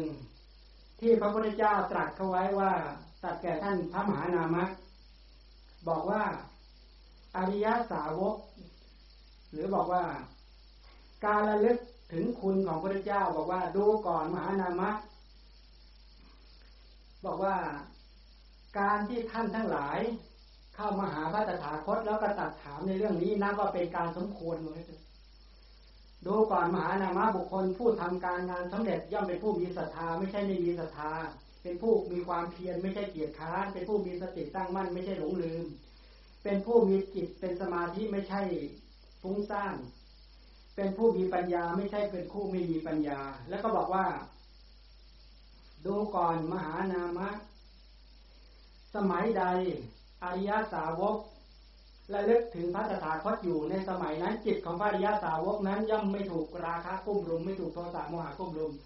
จิตของอริยสาวกย่อมดำเนินไปตามมัชฌิมาปฏิปทาหรือดำเนินไปตรงแท้นี่แหละอริยสาวกที่ดำเนินไปตรงในปารภพพระตถาคตและพระอริยสาวกนั้นก็จะรู้แจ้งอัฏฐะและรู้แจ้งธรรมะเมื่อรู้แจ้งอัฏฐะและธรรมะและปราโมทย์ก็เกิดขึ้นเมื่อปราโมทย์เกิดขึ้นก็เป็นปัจจัยเกิดปีติปีติเกิดขึ้นก็เป็นปัจจัยแก่ปัสสัทธิปัสสัทธิเกิดขึ้นก็เป็นปัจจัยแก่สุขโสมนัสสุขโสมนัสเกิดขึ้นก็เป็นปัจจัยให้เกิดสมาธิเป็นความตั้งมั่นแล้วก็บอกถึงว่าการเจริญพุทธานุสติเนี่ยเจริญได้ท ทุกคำว่าทุกอิริยาบถก็หมายความว่าไม่ว่าจะยืนเดินนั่งนอนเมื่อยืนเดินนั่งนอนเนี่ยก็สามารถที่จะระลึกถึงคุณของพระพุทธเจ้าได้ว่าการระลึกแม้ในอิริยาบถยืนอิริยาบถเดินอิริยาบถนั่งและอิริยาบถนอนถ้าระลึกได้ในลักษณะนี้ก็แปลว่าปลอดภัยด้วยอุปสรรคภายในด้วยคือราคะโทสะโมหะเป็นต้นไม่กุ้มรุมตลอดถึงอุปสรรคภายนอกก็จะไม่ตามเบียดเบียนเธอทั้งหลายและเป็นปัจจัยการที่เส้นจากกิเลสและกองทุกข์ฉะนั้นเราท่านทั้งหลายวันนี้เหลือเวลาอีกประมาณสัก10 กว่านาทีหรือ20 นาทีไม่เกินอยากให้เราท่านทั้งหลายเนี่ยเจริญฝึกในการเจริญพุทธคุณนะฉะนั้นอามาจะนำให้เล็กน้อยแล้วก็อยากให้พวกเรานะเข้าสู่ความสงบในการที่จะได้ระลึกถึงคุณของพระพุทธเจ้าในโอกาสที่เราท่านทั้งหลายได้มาฟังพระธรรมในครั้งนี้นะตอนนี้ก็คือว่าให้อยู่ในอิริยาบถที่สงบแล้วก็อาจจะนั่งขัดสมาธิหรือห้อยเท้าลงไม่เป็นไรเนาะแต่ให้ระลึกตามว่าอามาจะลำดับในการที่จะให้เราท่านทั้งหลายระลึกถึงคุณของพระพุทธเจ้าท่านอุปมาเปรียบเทียบอย่างนี้ไว้บอกว่าพระพุทธเจ้าเปรียบเสมือนกับพระจันทร์วันเพ็ญพระธรรมที่พระองค์ทรงแสดงเปรียบเสมือนแสงรัศมีแสงสีของพระจันทร์นั่นพระสงฆ์หรือว่าหมู่พุทธบริษัทที่มีการนอบน้อมถึงพระรัตนตรัยเป็นต้นเปรียบเสมือนชาวโลกผู้มีความปีติยินดีที่แสงรังสีของพระจันทร์ทำให้เกิดขึ้นนี่คือการระลึกพระพุทธเจ้าเปรียบเสมือนนายสารถีที่ดีพระธรรมเปรียบเสมือนอุบายฝึกม้าอาชาไนยพระสงฆ์เป็นต้นที่เข้าถึงคุณของพระพุทธเจ้าหรือระลึกถึงคุณของพระพุทธเจ้าเป็นต้นเปรียบเหมือนหมู่ม้าอาชาไนยที่ฝึกดีแล้วพระพุทธเจ้าเปรียบเสมือนมัคคุเทศที่ดีพระธรรมเปรียบเสมือนมัคคาเส้นทางที่ราบรื่นไปสู่ภูมิสถานอันเป็นแดนเกษมพระสงฆ์เปรียบเสมือนคนที่เดินไปตามมัคคาหรือเส้นทางนั้นแล้วถึงภูมิสถานเป็นแดนเกษมถึงที่สุดพระสัมมาสัมพุทธเจ้าเปรียบเสมือนบุรุษผู้ทรงมีปัญญาผู้ให้ความปลอดภัยพระธรรมเปรียบเสมือนความไม่มีภัยพระสงฆ์ผู้บรรลุแล้วซึ่งความปลอดภัยโดยแท้จริงเปรียบเสมือนประชาชนที่ถึงความปลอดภัยแล้วพระพุทธเจ้าเปรียบเสมือนผู้ปลุกปลอบใจพระธรรมเปรียบเสมือนความอุ่นใจพระสงฆ์เปรียบเสมือนชนผู้มีความอุ่นใจแล้วพระพุทธเจ้าเปรียบเสมือนบ่อรัตนะพระธรรมเปรียบเสมือนรัตนะอันเป็นแก่นสารพระสงฆ์เปรียบเสมือนคนผู้ใช้สอยรัตนะอันเป็นแก่นสารนั้นพระพุทธเจ้าเปรียบเสมือนต้นไม้จันทร์พระธรรมเปรียบเสมือนกลิ่นหอมของไม้จันทร์อันเกิดจากต้นพระสงฆ์เป็นต้นผู้มีความเร่าร้อนอันสงบระงับได้แล้วโดยแท้จริงได้บริโภคใช้สอยพระสัทธรรมเปรียบเสมือนประชาชนผู้มีความรุ่มร้อนที่ระงับได้แล้วด้วยการใช้สอยผงจันทร์นั้นข้อเปรียบเทียบที่ได้กล่าวมานี้ให้เราท่านทั้งหลายระลึกว่าขอความนอบน้อมจงมีแด่พระจันทร์อันมีรัศมีผุดผ่องคือพระจอมมุนีผู้มีรังสีสว่างไสวคือพระธรรมทรงกำจัดความมืดทั้งหลายในกระแสจิตของปุถุชนโดยปกติให้น้อมในใจบอกว่าข้าพเจ้าขอนมัสการพระพุทธเจ้าผู้เปรียบดังรอยเจิมแห่งไตรโลกทรงเป็นบ่อเกิดแห่งคุณธรรมอันบริสุทธิ์มีพระทัยชุ่มเย็นด้วยพระกรุณามีพระเมตตาที่น่าชมเชยเราท่านทั้งหลายระลึกถึงพระพุทธเจ้าแล้วจะได้ขจัดความเคารพและมีความยำเกรงในพระพุทธเจ้ามีความอบอุ่นใจมีความสุขใจแล้วก็มีความปลอดภัยในขณะที่จิตของเรามีคุณของพระพุทธเจ้าเป็นอารมณ์สติก็ระลึกจับคุณของพระพุทธเจ้าไว้ไม่ให้ภาคหลุดไปจากความรู้สึก สมาธิก็แนบคิดความเพียรก็ประคองจิตไว้ในการระลึกถึงคุณของพระเจ้าปัญญาก็รู้และเข้าใจความเชื่อมั่นสติปัญญาและกุศลก็เกิดขึ้นอย่างติดต่อและต่อเนื่องยังปราโมทย์ให้เกิดขึ้นจิตใจปลอดโปร่งโล่งเบาเกิดขึ้นอย่างแท้จริงความกลัวความวิตกกังวลความหงอยเหงาเศร้าซึมทั้งหลายจะได้อันตรธานไปตอนนี้ในขณะที่เราระลึกก็เสมือนว่าเราท่านทั้งหลายกำลังอยู่กับพระพุทธเจ้าได้อยู่กับพระพุทธเจ้าและพระพุทธเจ้าก็อยู่ที่เราประทับที่ศีรษะของเรานี้เป็นต้นกายของท่านทั้งหลายเหมือนกับเจดีย์ที่ควรบูชาจิตก็จะน้อมไปในการที่จะตรัสรู้ตามพระพุทธเจ้าก็จะไม่ราคะโทสะโมหะทั้งหลายก็จะไม่เกิดเพราะมีความละอายในการระลึกถึงคุณพระพุทธเจ้าอยู่เป็นนิดนั้นการที่เราท่านทั้งหลายเวลาระลึกถึงคุณของพระพุทธเจ้าอย่างนี้ก็ชื่อว่าเราท่านทั้งหลายกำลังน้อมจิตของตนเองเนี่ยให้มีการเจริญพุทธานุสติก็คือสติระลึกถึงคุณของพระพุทธเจ้าอย่างติดต่อและต่อเนื่องก็จะให้เราท่านทั้งหลายได้อยู่กับความสงบจากการที่